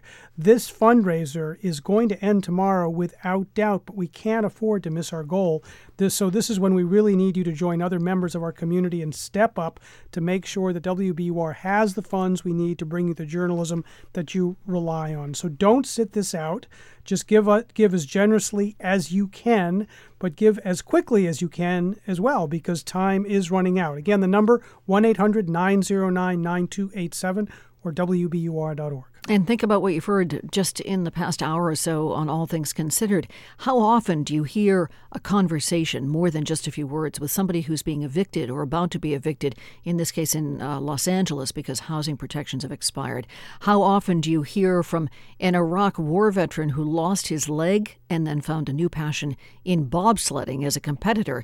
Quill Lawrence's story there, his use of audio, taking you to Lake Placid, the training ground for the World Cup and hopefully the Paralympics, pointing out the sledders' contact marks on the ceiling. This is how we take you to the story. Quill Lawrence, who covered Iraq, who covered Afghanistan on the ground. This is what you're paying for. This is what we're asking you to pay for right now. You name the amount. 1-800-909-9287, WBUR.org. If you don't do it, who will? Please step up to the plate right now, and thank you so much. We're funded by you, our listeners, and by the Museum of Science, with seasonal exhibit All Aboard Trains at Science Park, plus 4D and Omni theater adventures like the Polar Express. Tickets at MOS.org. This is All Things Considered from NPR News. I'm Mary Louise Kelly. And I'm Elsa Chang. American Christianity is in the midst of an identity crisis. Attendance, especially among millennials and Gen Z, is in steep decline. They say traditional church services don't speak to their lives. And in response, religious leaders are scrambling to stay relevant. NPR's John Burnett reports on 3 churches in Knoxville, Tennessee that are experimenting with new ways to offer meaning in people's lives. At a community garden, a small group huddles around a fire pit under the limbs of an expansive box elder tree. Church is about to start, and it's cold. God our Father, we are just so thankful for this time that we have to share this morning. And God, we really thank you for fire that keeps us warm even as we sit up under this tree. We just pray that you would bless our time together. 3 years ago, Pastor Chris Battle walked away from more than 3 decades leading Black Baptist churches and started Battlefield Farm and Gardens in Knoxville. They grow vegetables and sell them at a farmer's market. They also collect unsold produce from around the city and once a week deliver it to people in public housing. Why did he leave? Battle, a big man with a pipe clenched and his generous smile, had noticed that more and more people were turned off by the sermons, the pitches for money, the Sunday morning formality of it all. So I said to myself, maybe we need to begin to do church differently. But what does that look like? And I didn't know until I got to the garden. The people who come to Battlefield Gardens on Sunday morning are mostly refugees from traditional religion. Battle delivers a brief sermon on the teachings of Jesus. They talk about it. Then, instead of altar calls or Holy Communion, his congregation, such as it is, tends to the 50 raised beds of kale and eggplant, string beans and squash, tomatoes and greens, as well as the chicken coop and compost pile. People, when they come to the garden, they'll have conversation with you. But you tell them you're a pastor, the conversation changes, okay? They hide their liquor. They quit cussing, you know? I mean, everything changed. But you tell them you're a farmer, and they start telling you what color their thumb is. And I'm like, wow. Meeting people, developing relationships with people in the garden, and it's not happening in the church. People are running away from the church. Indeed they are. Last year, Americans' membership in houses of worship fell below 50% for the first time since Gallup started its authoritative religion survey. In 1937, the year the Gallup poll began, 7 out of 10 Americans attended church. In 2020, before the pandemic, only 47% of Americans said they belonged to a church, synagogue, or mosque. It's been trending downward since 2000. Put another way, millennials and Gen Z are rejecting organized religion. Genuinely, I'm here because I want 2 things out of church. Kelly Siskoyas is a 27-year-old PhD candidate in English who comes to the garden on Sundays and delivers veggies. I want time to sit down like we do on Sundays sometimes or around the fire and pray and recenter and figure out what we're about in the world, because the world is very noisy. And then I want church to be a place where you get done with your community and for your community. Again, Pastor Chris Battle. We were trying to create this community that people who learn to love each other and ultimately love the world and transform it through collard greens. And okra. This impulse, this urgency to do something different is being felt throughout the Christian church. Once booming evangelical churches are worried, but for liberal mainline Protestants like the Lutherans, Methodists, Presbyterians, and Episcopalians, the hemorrhaging of members has become an existential question. Consider Knoxville's Marble City United Methodist Church. The stained glass windows are still there, but now the structure houses an architectural firm and the Golden Roast coffee shop. The church closed a couple years ago because worshipers stopped coming and tithing. Now people have returned, this time to the altar of caffeine. Honey latte? Thank you, ma'am. Y'all have a great day. Every year we close anywhere between 2 and 5 churches, every single year. Reverend Bradley Hyde is a Methodist pastor in his 25th year in the ministry. From his seat on the Regional Church Conference in East Tennessee, he's watched the pandemic drive even more people away. I think people were already wanting to leave church, and COVID gave a great opportunity for people to say goodbye. I'm not the only pastor who has noticed that, but a lot of people have just not come back. Hyde says he did focus groups among his parishioners, and he heard the same thing over and over. The church needs to do a better job of connecting with the community. So now his church, Bearden United Methodist, does its version of Chris Battle's Okra and Collards ministry.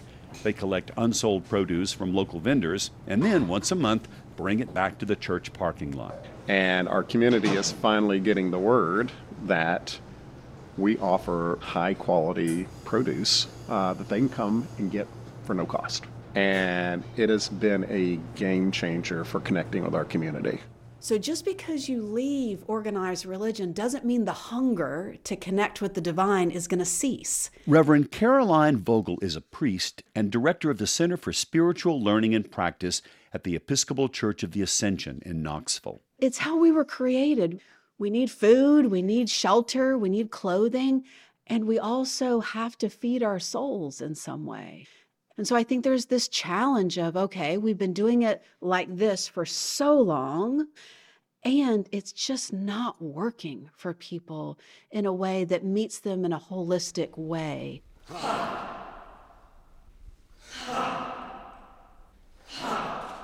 On this Sunday evening, it's Breathing Under Stained Glass. About 30 people, mostly folks who don't attend regular church, sit on yoga mats on the terracotta floor in Ascension's stately, hushed sanctuary. Vogel and another priest, in workout clothes, direct these breathing exercises from the front of the church. Your human breath is infinitely connected to the divine breath, so that as you breathe, you are being breathed by the Holy. On other Sunday nights, they offer a Celtic service, a book group, and something called Tools of Aliveness. After Breathing Under Stained Glass, I approached Jamie Hampton, a 44-year-old Tennessee state employee. She and her husband stopped going to traditional church about 6 years ago because it wasn't doing anything for them. Now she comes to Ascension's Sunday night events. I was raised Independent Baptist where you don't even wear pants in a church, so laying in a yoga mat in the floor was a little weird, but wonderful. The breathing linked with feeling the Spirit is really important to me, and it stays with me more than just a sermon and some hymns. Back at the fire pit at Battlefield Garden, Baptist pastor Chris Battle says he used to measure the success of a church by what he calls the BPs. Butts in pews, bucks in the plate, baptisms in the pool, and building programs. The BPs, that's how you grow a church, right? When he was senior pastor, the question used to be, how can the church change the culture?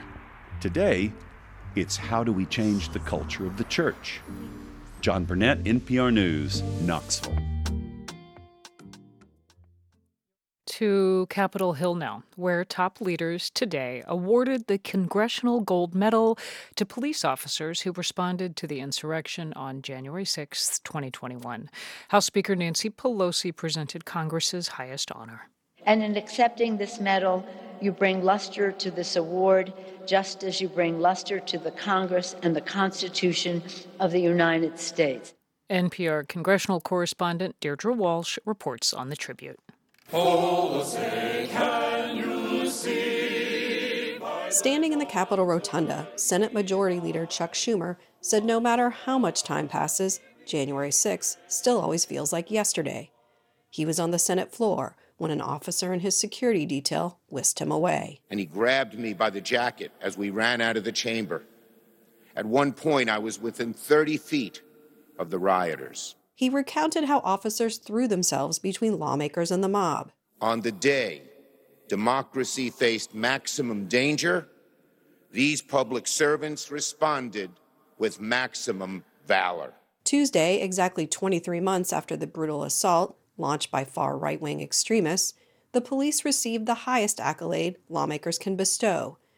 Previous gold medal recipients include war heroes, civil rights leaders, and astronauts.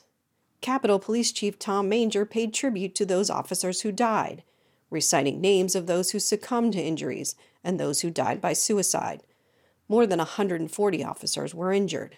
It was a day unlike any other in our nation's history, and for us, it was a day defined by chaos, courage, tragic loss, and resolve. Robert Conti, chief of D.C.'s police department, said many officers still carry the physical and emotional scars after the violent attack. The sound of metal poles and other objects striking the bodies, helmets, and shields may still ring loudly. The air, still thick with bear spray and other chemicals. For many of Conti's officers, the ceremony was their first time back to the Capitol. As they sat in the room that was the scene of violence, the emotions were still raw. Senate Minority Leader Mitch McConnell praised officers who ran toward the danger that day. And when an unhinged mob tried to come between the Congress and our constitutional duty, the Capitol Police fought to defend not just this institution, but our system of self-government. Tuesday's event was somber, but not free of politics. Since the attack, some Republicans have downplayed the violence. Most have refused to publicly fault President Trump for his role in inciting the mob. Family members of an officer who died greeted Pelosi and Schumer, but declined to shake hands with McConnell or the top House Republican, Kevin McCarthy. The attack also exposed communications and training failures within those agencies who responded. In an interview with NPR ahead of the ceremony, Manger said those issues have largely been fixed, but he's still worried about ongoing threats. I do lose some sleep over the fact that some of these extremist groups are still active.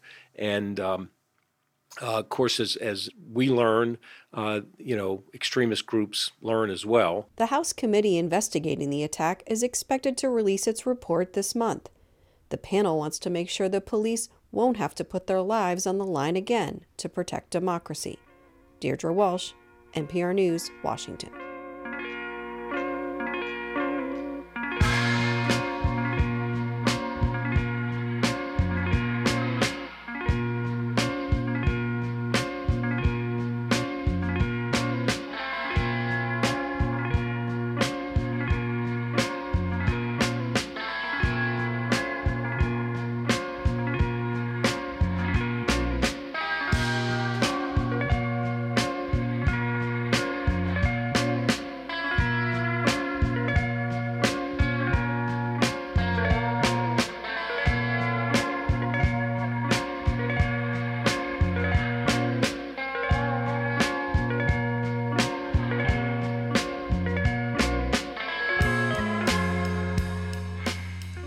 You're listening to All Things Considered from NPR News.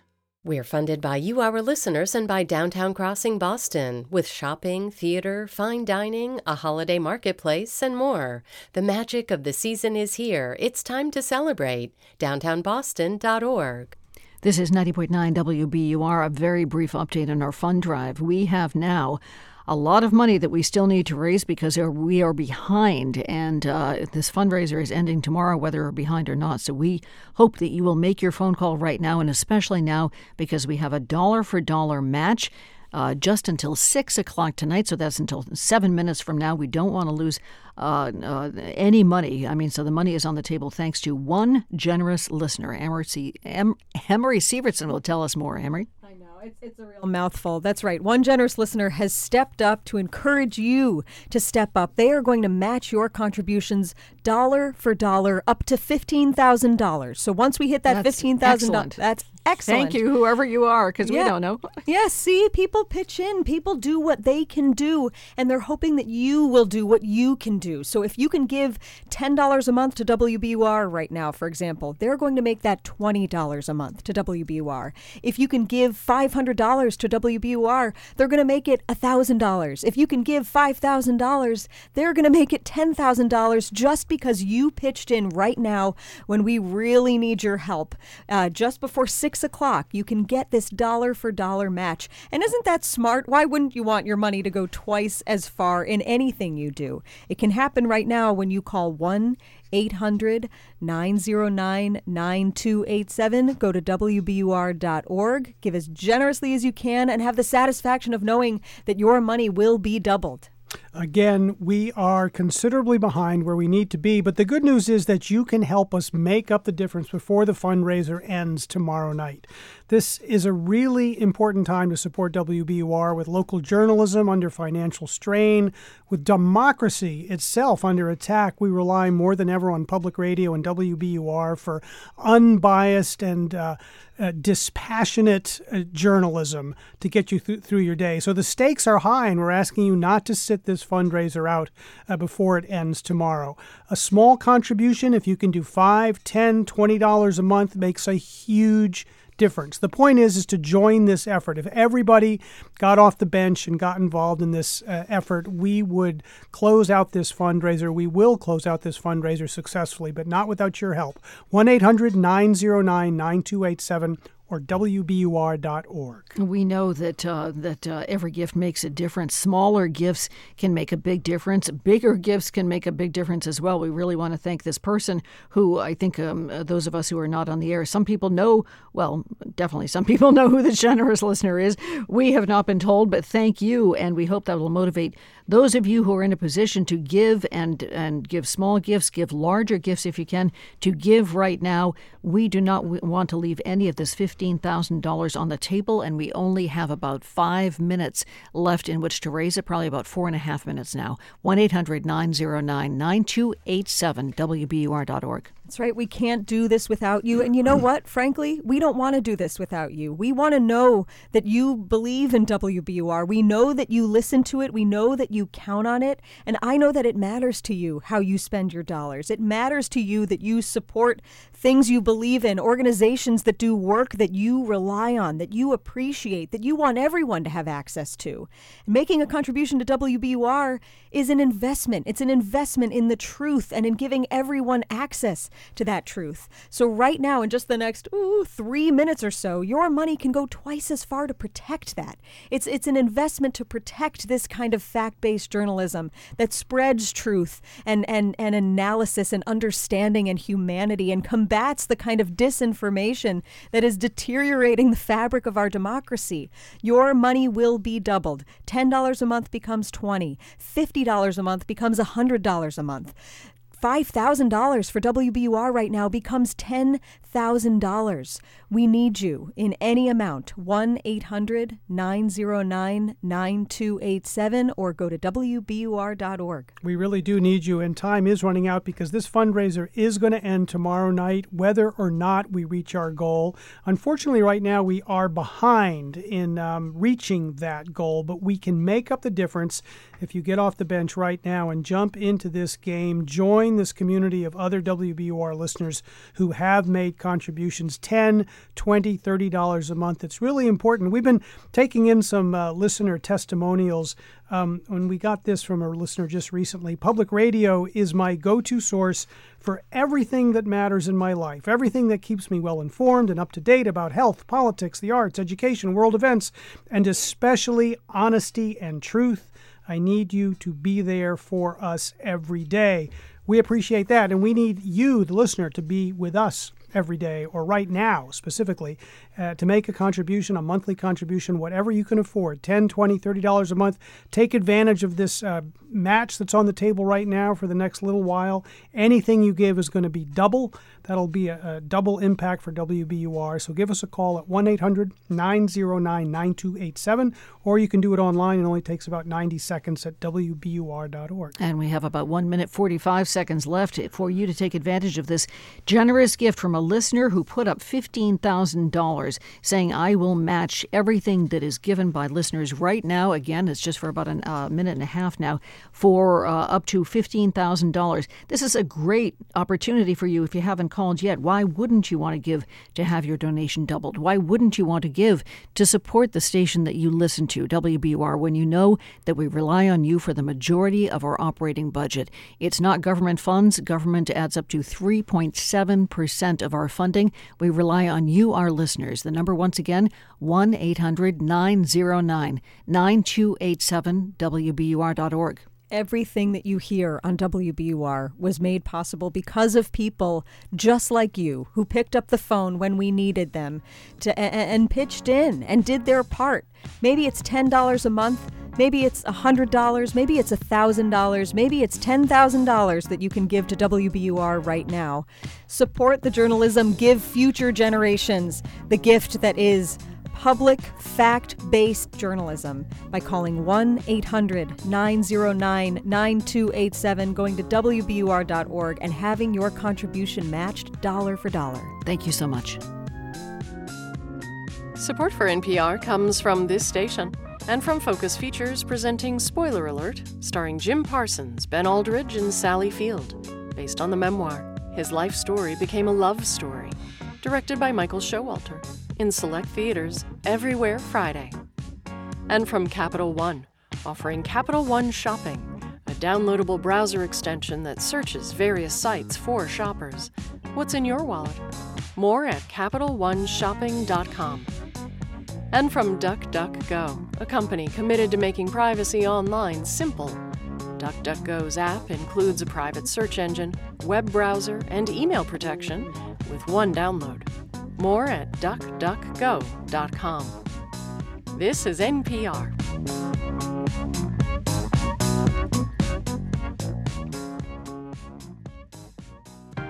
I'm Weekend Edition host Sharon Brody, and this is 90.9 WBUR FM Boston, 92.7 WBUA Tisbury, 89.1 WBUH Brewster. You can listen anytime with our app or at WBUR.org. WBUR, Boston's NPR news station.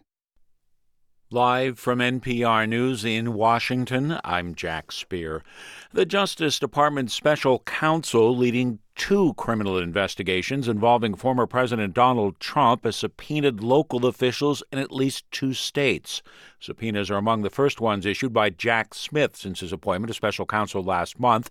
More from NPR's Ryan Lucas. Local officials in Wisconsin and Arizona tell NPR that they have received subpoenas from special counsel Jack Smith and that they intend to comply with them. Officials in Michigan also have reportedly been subpoenaed. A copy of the subpoena sent to Dane County Clerk Scott McDonnell in Wisconsin requests all documents, records, and communications involving Donald Trump or his campaign from June 1st, 2020 through January 20th, 2021. It names 19 Trump campaign officials, advisors, and attorneys, including Rudy Giuliani and Bill Stepien. The request appears to be connected to Smith's investigation into key aspects of the January 6th Capitol attack. Smith is also overseeing the probe into the potential mishandling of classified documents found at Mar-a-Lago. Ryan Lucas, NPR News, Washington. Meanwhile, former President Trump's business has been found guilty of a tax evasion scheme that lasted for over a decade. NPR's Ilya Meritz has that story. Two Trump business entities were found guilty of 17 counts, ranging from criminal tax fraud to falsifying business records and conspiracy to commit grand larceny. Donald Trump was not a defendant, but his name came up again and again at trial. Prosecutors said the former president sanctioned his top executives, hiding income from tax authorities. Sentencing will be in January. The maximum possible penalty is $1.6 million. The reputational harm of becoming a convicted felon could be greater. Trump's attorney says they will appeal. Ilya Meritz, NPR News, New York. The Biden administration says it will expand temporary legal status for Haitians living in the U.S. NPR's Joel Rose reports the decision could make tens of thousands of Haitians eligible for temporary protections. The Department of Homeland Security says it's expanding temporary protected status, or TPS, for Haitians because deteriorating conditions in the country are too dangerous to force their return. Haitians who are already in the U.S. as of November 6th can apply for TPS, which includes authorization to work legally. Senate Majority Leader Chuck Schumer, who pushed for the expansion, says it will make more than 100,000 Haitians eligible for temporary status. The Biden administration has extended and expanded TPS for people from a number of countries, including Afghanistan and Venezuela. That's a sharp contrast to the Trump administration, which argued the protections should be temporary and repeatedly tried to end them. Joel Rose, NPR News. Voters in Georgia are deciding who should represent them in a runoff Senate election, choosing between incumbent Democrat Raphael Warnock or Republican challenger Herschel Walker. The runoff election concludes a 4-week blitz that's drawn a flood of outside spending. The final outcome will determine whether Democrats have a 51-49 Senate majority. You're listening to NPR News. This is 90.9 WBUR. Good evening. I'm Lisa Mullins. Governor-elect Maura Healey and Boston Mayor Michelle Wu met today for the first time since Healey was elected 4 weeks ago. They discussed topics including housing, transportation, and the opioid and homeless problem near Mass Ave and Melnia Cass Boulevard, but they offered few specifics. Healey would not say if she backs Mayor Wu's push for rent control in Boston. The Suffolk County District Attorney will not seek to retry a man whose first-degree murder conviction was overturned earlier this year. Floyd Hamilton was convicted in a 1984 killing and robbery in Dorchester. A lower court threw out the conviction, ruling the prosecutors at the time failed to hand over evidence that would have been helpful to Hamilton's defense team. And Massachusetts is ranked number 2 in the nation in energy efficiency. That's according to a report released today by the American Council for Energy Efficient Economy. California is ranked number 1. From 2011 to 2019, Massachusetts held the top spot in the rankings. We should keep the cloud cover overnight tonight and pretty much all day tomorrow. Tonight's low is about 47. Tomorrow should make it to the mid-50s. Some showers from time to time. And Thursday, clear skies and sunshine, up around 52 degrees. It's 6:05. We're funded by you, our listeners, and by the Annie E. Casey Foundation, using research and evidence to develop solutions that help families and communities create a brighter future for young people. More information is available at aecf.org. This is 90.9 WBUR. Just a quick reminder, very quick reminder, in fact, that we are making up for some lost ground in this fund drive. The fundraiser is ending tomorrow, just about this time tomorrow, and we need to raise more money in order to end it successfully. And we hope that you will take that seriously. And please make the call right now before we go back to the news. 1-800-909-9287, WBUR.org. I'm Lisa Mullins with Anthony Brooks and Amory Sievertson. And Lisa and Anthony, I have to say, I love spending time with the two of you, but we're not here right now just for fun. We don't interrupt the news that we know you count on, that we count on, that we care about bringing to you for no reason at all. We do this because we need to. We need you. We need you to hear right now how important you are to WBUR. It's really easy to just turn on the radio and think that we've just flipped on a magic switch, but no, it takes teams of people, from the reporters that you hear on air and people like Lisa Mullins holding down the mic every night from 4 to 7, to producers, to editors, to people fact-checking, to people bringing you WBUR, online, on stage at City Space, on podcasts, which I am lucky enough to get to work on. There is a team here, and we're counting on a team of listeners out there, including you, VIP, to step up right now and be there for us. Show us that you want WBUR to continue, because the fact of the matter is, it can't and it won't without you. 1-800-909-9287 is the phone number. Go to WBUR.org. And again, we are behind where we need to be, but the good news is that you can help us make up the difference before the fundraiser ends tomorrow night. This is an important time to support WBUR with local journalism under financial strain, with democracy under attack. We rely more than ever on public radio and WBUR specifically in this market right here. So there's a lot at stake and time is running out. So if you haven't made a contribution, we're asking you to get in the game right now, make a monthly contribution, afford what you can. Even a small contribution of $5 or $10 a month makes a huge difference when a lot of people join in the effort. Many hands make light work, as they say. So we're asking as many of you as possible to get off the bench and get into the game. You represent our largest share of funding, so do what you can right now. Call 1-800-909-9287 or WBUR.org. It's really your vote of support for independent journalism, for journalism that respects your integrity and respects your time. Pledge your support for it right now. 1-800-909-9287 WBUR.org. We are behind in the fund drive. We need your pledge right now. Thank you so much. We're funded by you, our listeners, and by Boston Ballet's The Nutcracker. Beloved characters return to delight all ages this holiday season. On stage through December 31st. Tickets at bostonballet.org. This is All Things Considered from NPR News. I'm Elsa Chang in Culver City, California. And I'm Mary Louise Kelly in Washington. The natural world is in a steep and worrying decline. More than 1 million species are at risk of extinction, many within decades because of human actions. This week, delegates from around the world are gathering in Canada to try to come up with a plan to slow that decline. To talk about this convention on biological diversity, we are joined by NPR's Nathan Rudd. Hey, Nate. Hey, Mary Louise. Set the stage for me a little bit more here. What exactly is happening this week in Canada? Okay, so you remember that climate conference just a few weeks ago in Egypt, COP27? Mm-hmm. This is basically the biodiversity, the nature equivalent to that. Delegates from more than 190 countries are all going to try to get together to try to approve a global plan to save the natural world. A global plan to save the natural world. Just a small mission there. Yeah, small potatoes. You know, it's easy to think about biodiversity when we're talking about it as just being cute, furry critters, right? The polar bear at risk from declining sea ice. But when we are talking about biodiversity, really we're talking about so much more here. The science is extremely clear on this. Healthy, intact nature is essential to pretty much every part of the human experience. You know, trees and plankton make the oxygen we breathe. Wetlands clean the water we drink. Peatlands store climate warming carbon. Biodiversity feeds us. It pays the bills. Here's Elizabeth Maruma-Mrema, the executive secretary of the Convention on Biological Diversity.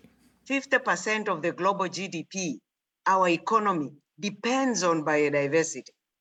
And yet, we human beings, we have distorted that biodiversity nature by 97% globally. So she says the main goal of this convention is to basically balance the scales, to come out of this with a roadmap for fixing that relationship with nature. What kind of a roadmap? What might it look like? So there's a draft that we've been able to see. It has 22 specific goals. Probably the flashiest goal in that is a pledge to conserve 30% of the Earth's land and water by the year 2030. It's also known as 30 by 30. The Biden administration is taking steps already to do this here in the U.S., but what that looks like globally is still a really big question. There are concerns in some parts of the world that this could enable countries to displace indigenous people by declaring a place conserved, which, remember, Mary Louise, is basically what happened with national parks here in the U.S. Scientists say humans have significantly altered 75% of the Earth's land and 2/3 of the oceans. And a study published last year, which was far bleaker, suggested only 3%, just 3% of the world's natural places are still ecologically intact. So obviously, there's a huge need to protect areas.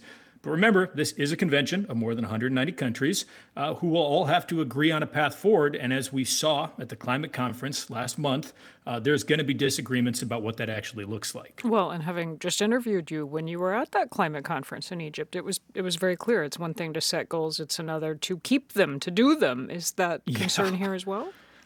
It most definitely is. You know, we've had 27 climate conferences and climate warming emissions are still on the rise. The same is very true here. The last big framework on biodiversity, like the one they're doing now, set 20 goals to achieve for the year 2020. They did not achieve any of them. And given the rate of extinction we're seeing, the climate disasters like flooding, fires, and droughts, there's a real sense that this framework needs to not only be ambitious, it needs to be achieved. That is Nathan Rott from NPR's Climate Desk. Thank you. Yeah, thank you. Ultranationalists are about to have a lot more power in Israel, and in a moment, we're going to get a tour of some hotspots where they could exert their influence the most. Benjamin Netanyahu is returning as prime minister with a coalition that includes the far right. It will be perhaps the most right-wing government in Israel's history. One prominent member will be Itamar Ben-Gvir, previously convicted for anti-Arab racism and now on tap to oversee the Israeli police.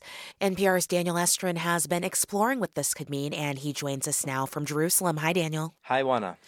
So, Daniel, this government is being watched for how it might change the nature of Israel's democracy and whether it could escalate ongoing violence between Israelis and Palestinians. And you started at perhaps the most combustible place, the Al-Aqsa Mosque compound. Yeah, this is the most revered holy site in the Holy Land. It is often the eye of the storm here. This is a place that's sacred to Muslims around the world. It's associated with the Prophet Muhammad. It's also sacred in Jewish tradition as the spot where the ancient temple stood in biblical times. And nationalist Jewish groups have been asserting their presence at the Al-Aqsa Mosque compound more and more. They want the right to pray there. Whenever we've seen that Palestinians perceive Israelis are encroaching on this site, we've seen violence, and that violence spreads. And there is the chance that the potential for violence could be higher under the incoming Israeli government. Itamar Ben-Gvir has been a longtime proponent of Jewish prayer at this Muslim-run site. He is tapped to oversee the police as the Minister of National Security.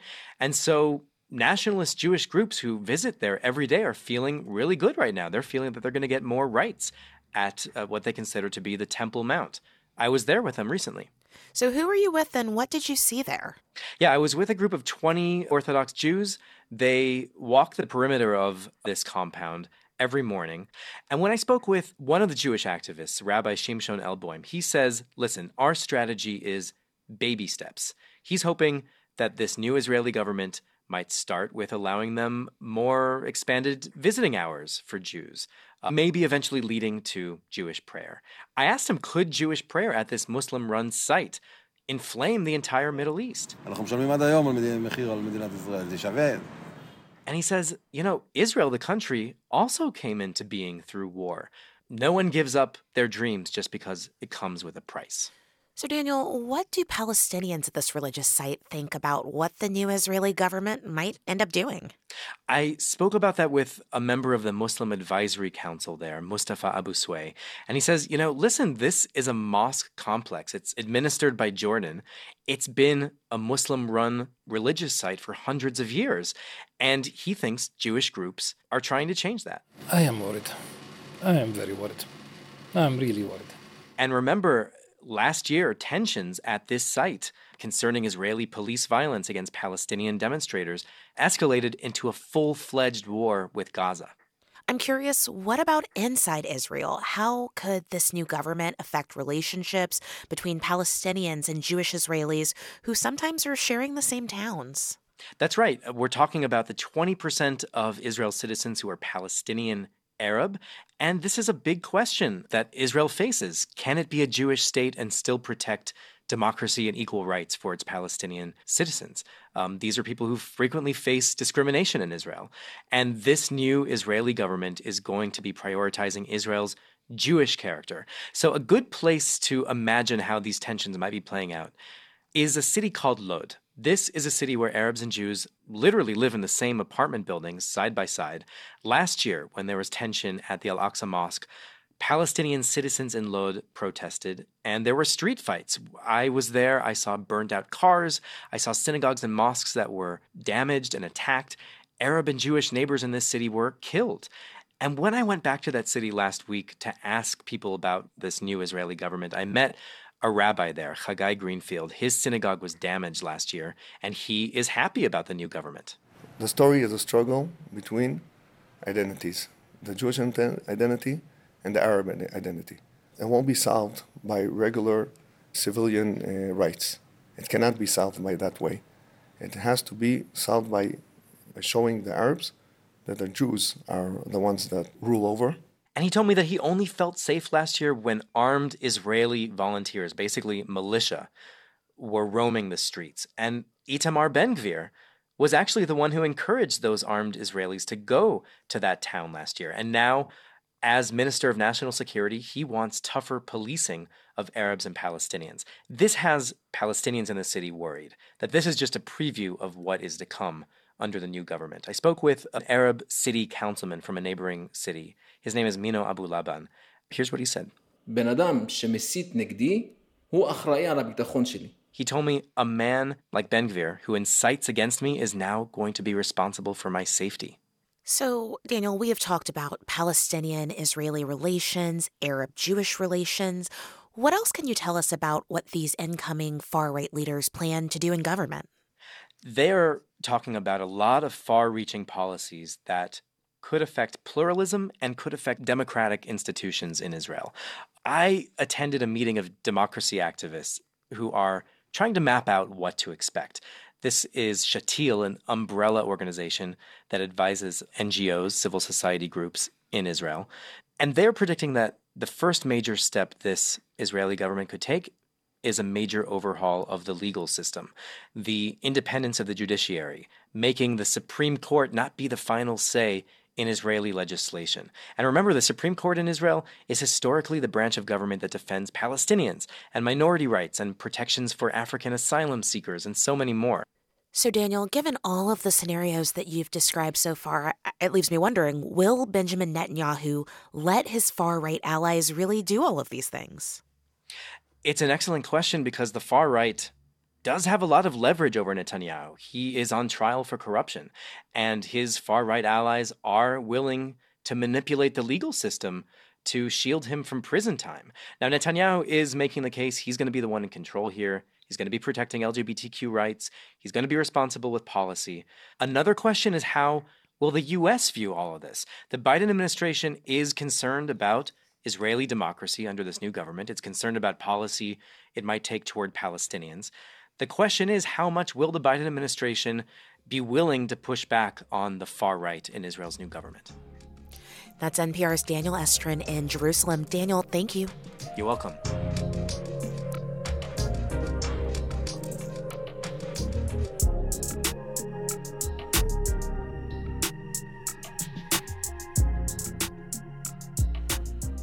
You're listening to All Things Considered from NPR News. We're funded by you, our listeners, and by Cityside Subaru on Route 60 in Belmont, celebrating this season of giving with Subaru's Share the Love event through January 2nd. On Wall Street, the Dow fell about 1% today, 351 points to close at 33,596. S&P and NASDAQ followed suit. The S&P closed lower for a fourth straight day. It was down nearly 1.5% to end the day at 3941. The NASDAQ fell 2% to close at 11,015. All the details coming up on Marketplace starting at 6:30.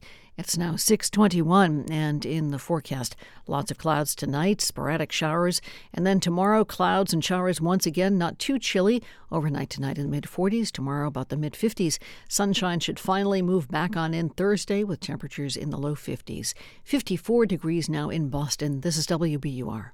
We're funded by you, our listeners, and by Zoo New England. Immerse yourself in a winter wonderland at Zoo Lights, Stone Zoo's sparkling annual holiday tradition. Advance tickets required at stonezoo.org. Coming up, we're going to be hearing about Emmy Award-winning actress Kirstie Alley, known for starring in Cheers. She died yesterday at the age of 71. It's just one of the many stories that you have heard today and that you will hear today because of WBUR, because of everybody who has given in the past.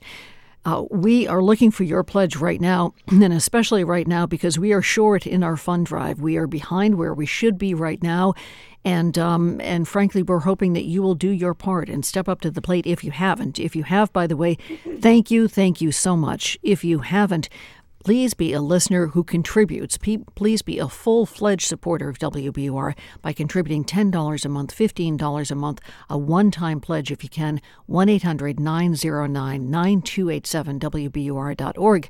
I am here in the studio with Anthony Brooks and also Amory Sievertson. Hello, and when we say that you make up the largest share of the money that makes WBUR possible, we mean you really are the foundation of WBUR. You keep us strong. You make it possible for us to stand up and bring you everything that you count on, everything that you rely on. You know, the truth, the humanity, the analysis. You know that when you turn on WBUR, even if you may have seen a headline break somewhere else, WBUR is the place that's going to make it make sense. We're going to, enrich your understanding of what is happening on Capitol Hill and in our backyards here in the Boston region. That matters. That matters that you have a place that you can trust to bring you the information like that. And you turn us on for free. You get this for free. So we're asking you to support it because you choose to, because you believe in it, because you want to see it continue, and you want everyone in your community to have access to this. We need you right now. We're significantly behind. We can only close this out with you. So please call 1-800-909-9287. Go to WBUR.org and make a contribution, whether it's $10 or $10 a month or $100 a month. We're here to give you the news honestly, dispassionately, and accurately, and we have a bit of a news flash about this fundraiser. We are behind. That means we're at risk of ending the fundraiser tomorrow behind where we need to be, and that sets up a whole series of chain reactions that are complicated and difficult to deal with, especially for the folks who crunch the numbers here and make sure we have the money that we need. But what we can do about that is for you right now to call 1-800-909-9287 or go to WBUR.org right now and make a monthly contribution. Give what you can.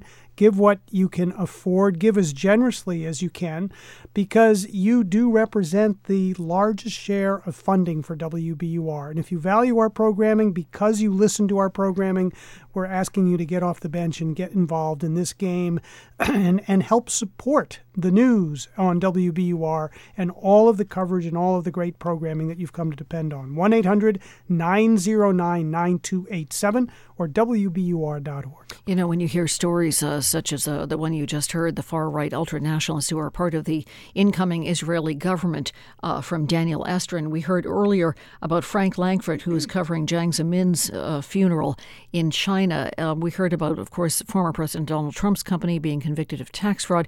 We're going to be hearing about the actress Kirstie Alley, who died after a very short battle with an illness. And this is, we really cover the waterfront. And there are reporters, there are engineers, there are editors and fact checkers behind each one of these stories. So if you appreciate that, and of course you do, or you wouldn't have chosen to listen to these stories on WBUR, please support it right now with your phone call, with your pledge online.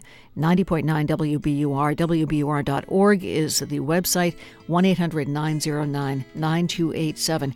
The truth is that we are behind in the fund drive. It's not a comfortable place for us to be because we only ask for what we need. There's no fat in our budget.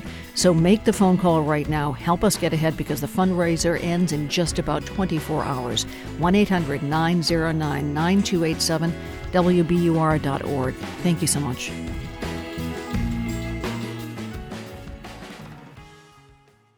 Stars who worked with actor Kirstie Alley are paying tribute after her death yesterday. Ted Danson, who worked with Alley on the TV sitcom Cheers, told People magazine that he's, quote, grateful for all the times she made him laugh.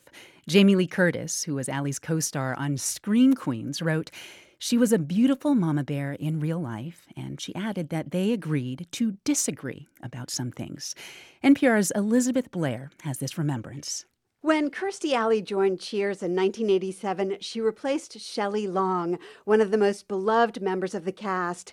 Bill Carter was a TV writer for the New York Times. I was dubious, but everyone involved in the show was so impressed with her because she, first of all, fit right in, but she was also fearless, absolutely fearless. I prefer the Fortune 500 type. One who owns blocks, not one who plays with them. As the new Cheers bar manager, Alley was gorgeous, smart, confident, and the perfect foil for the womanizing bartender played by Ted Danson. I want to sleep with you 25 times, but you don't want to sleep with me at all, am I right? Right. Okay, so what's half of 25? Your IQ? Kirstie Alley won her first of 2 Emmys for Cheers. The second was for playing a mother whose son has autism in the 1994 TV movie David's Mother. Alley grew up in Kansas. Her father owned a lumber company. She was introduced to Scientology in the 1970s. She wrote in her memoir that she was a drugged-out mess at the time. She told Us magazine Scientology made her a lot stronger and tougher. Alley didn't yet call herself an actor when she was a contestant on Match Game with host Gene Rayburn in 1979. Kirstie, as in thirsty, huh? Where do you live? I live in Wichita, Kansas. Specifically, what is your address and phone number? No, I'm only kidding. And right away, you can see Allie's trademark sass. She raises her eyebrows and smiles as if to say, "Who is this jerk?" Others noticed it too, and soon her TV and movie career was launched. She was truly funny. Every time I saw her, she was funny. Brenda Hampton and Kirstie Alley co-created the comedy Fat Actress in the early 2000s. If you want to get your own show, you're going to have to lose some weight. Well, why can't I just get a show first and then lose the weight? That's not the way it works, my friend. You know what, my friend? It does work that way with the guys. I mean, look, John Goodman's got his own show, and Jason Alexander looks like a frickin' bowling ball.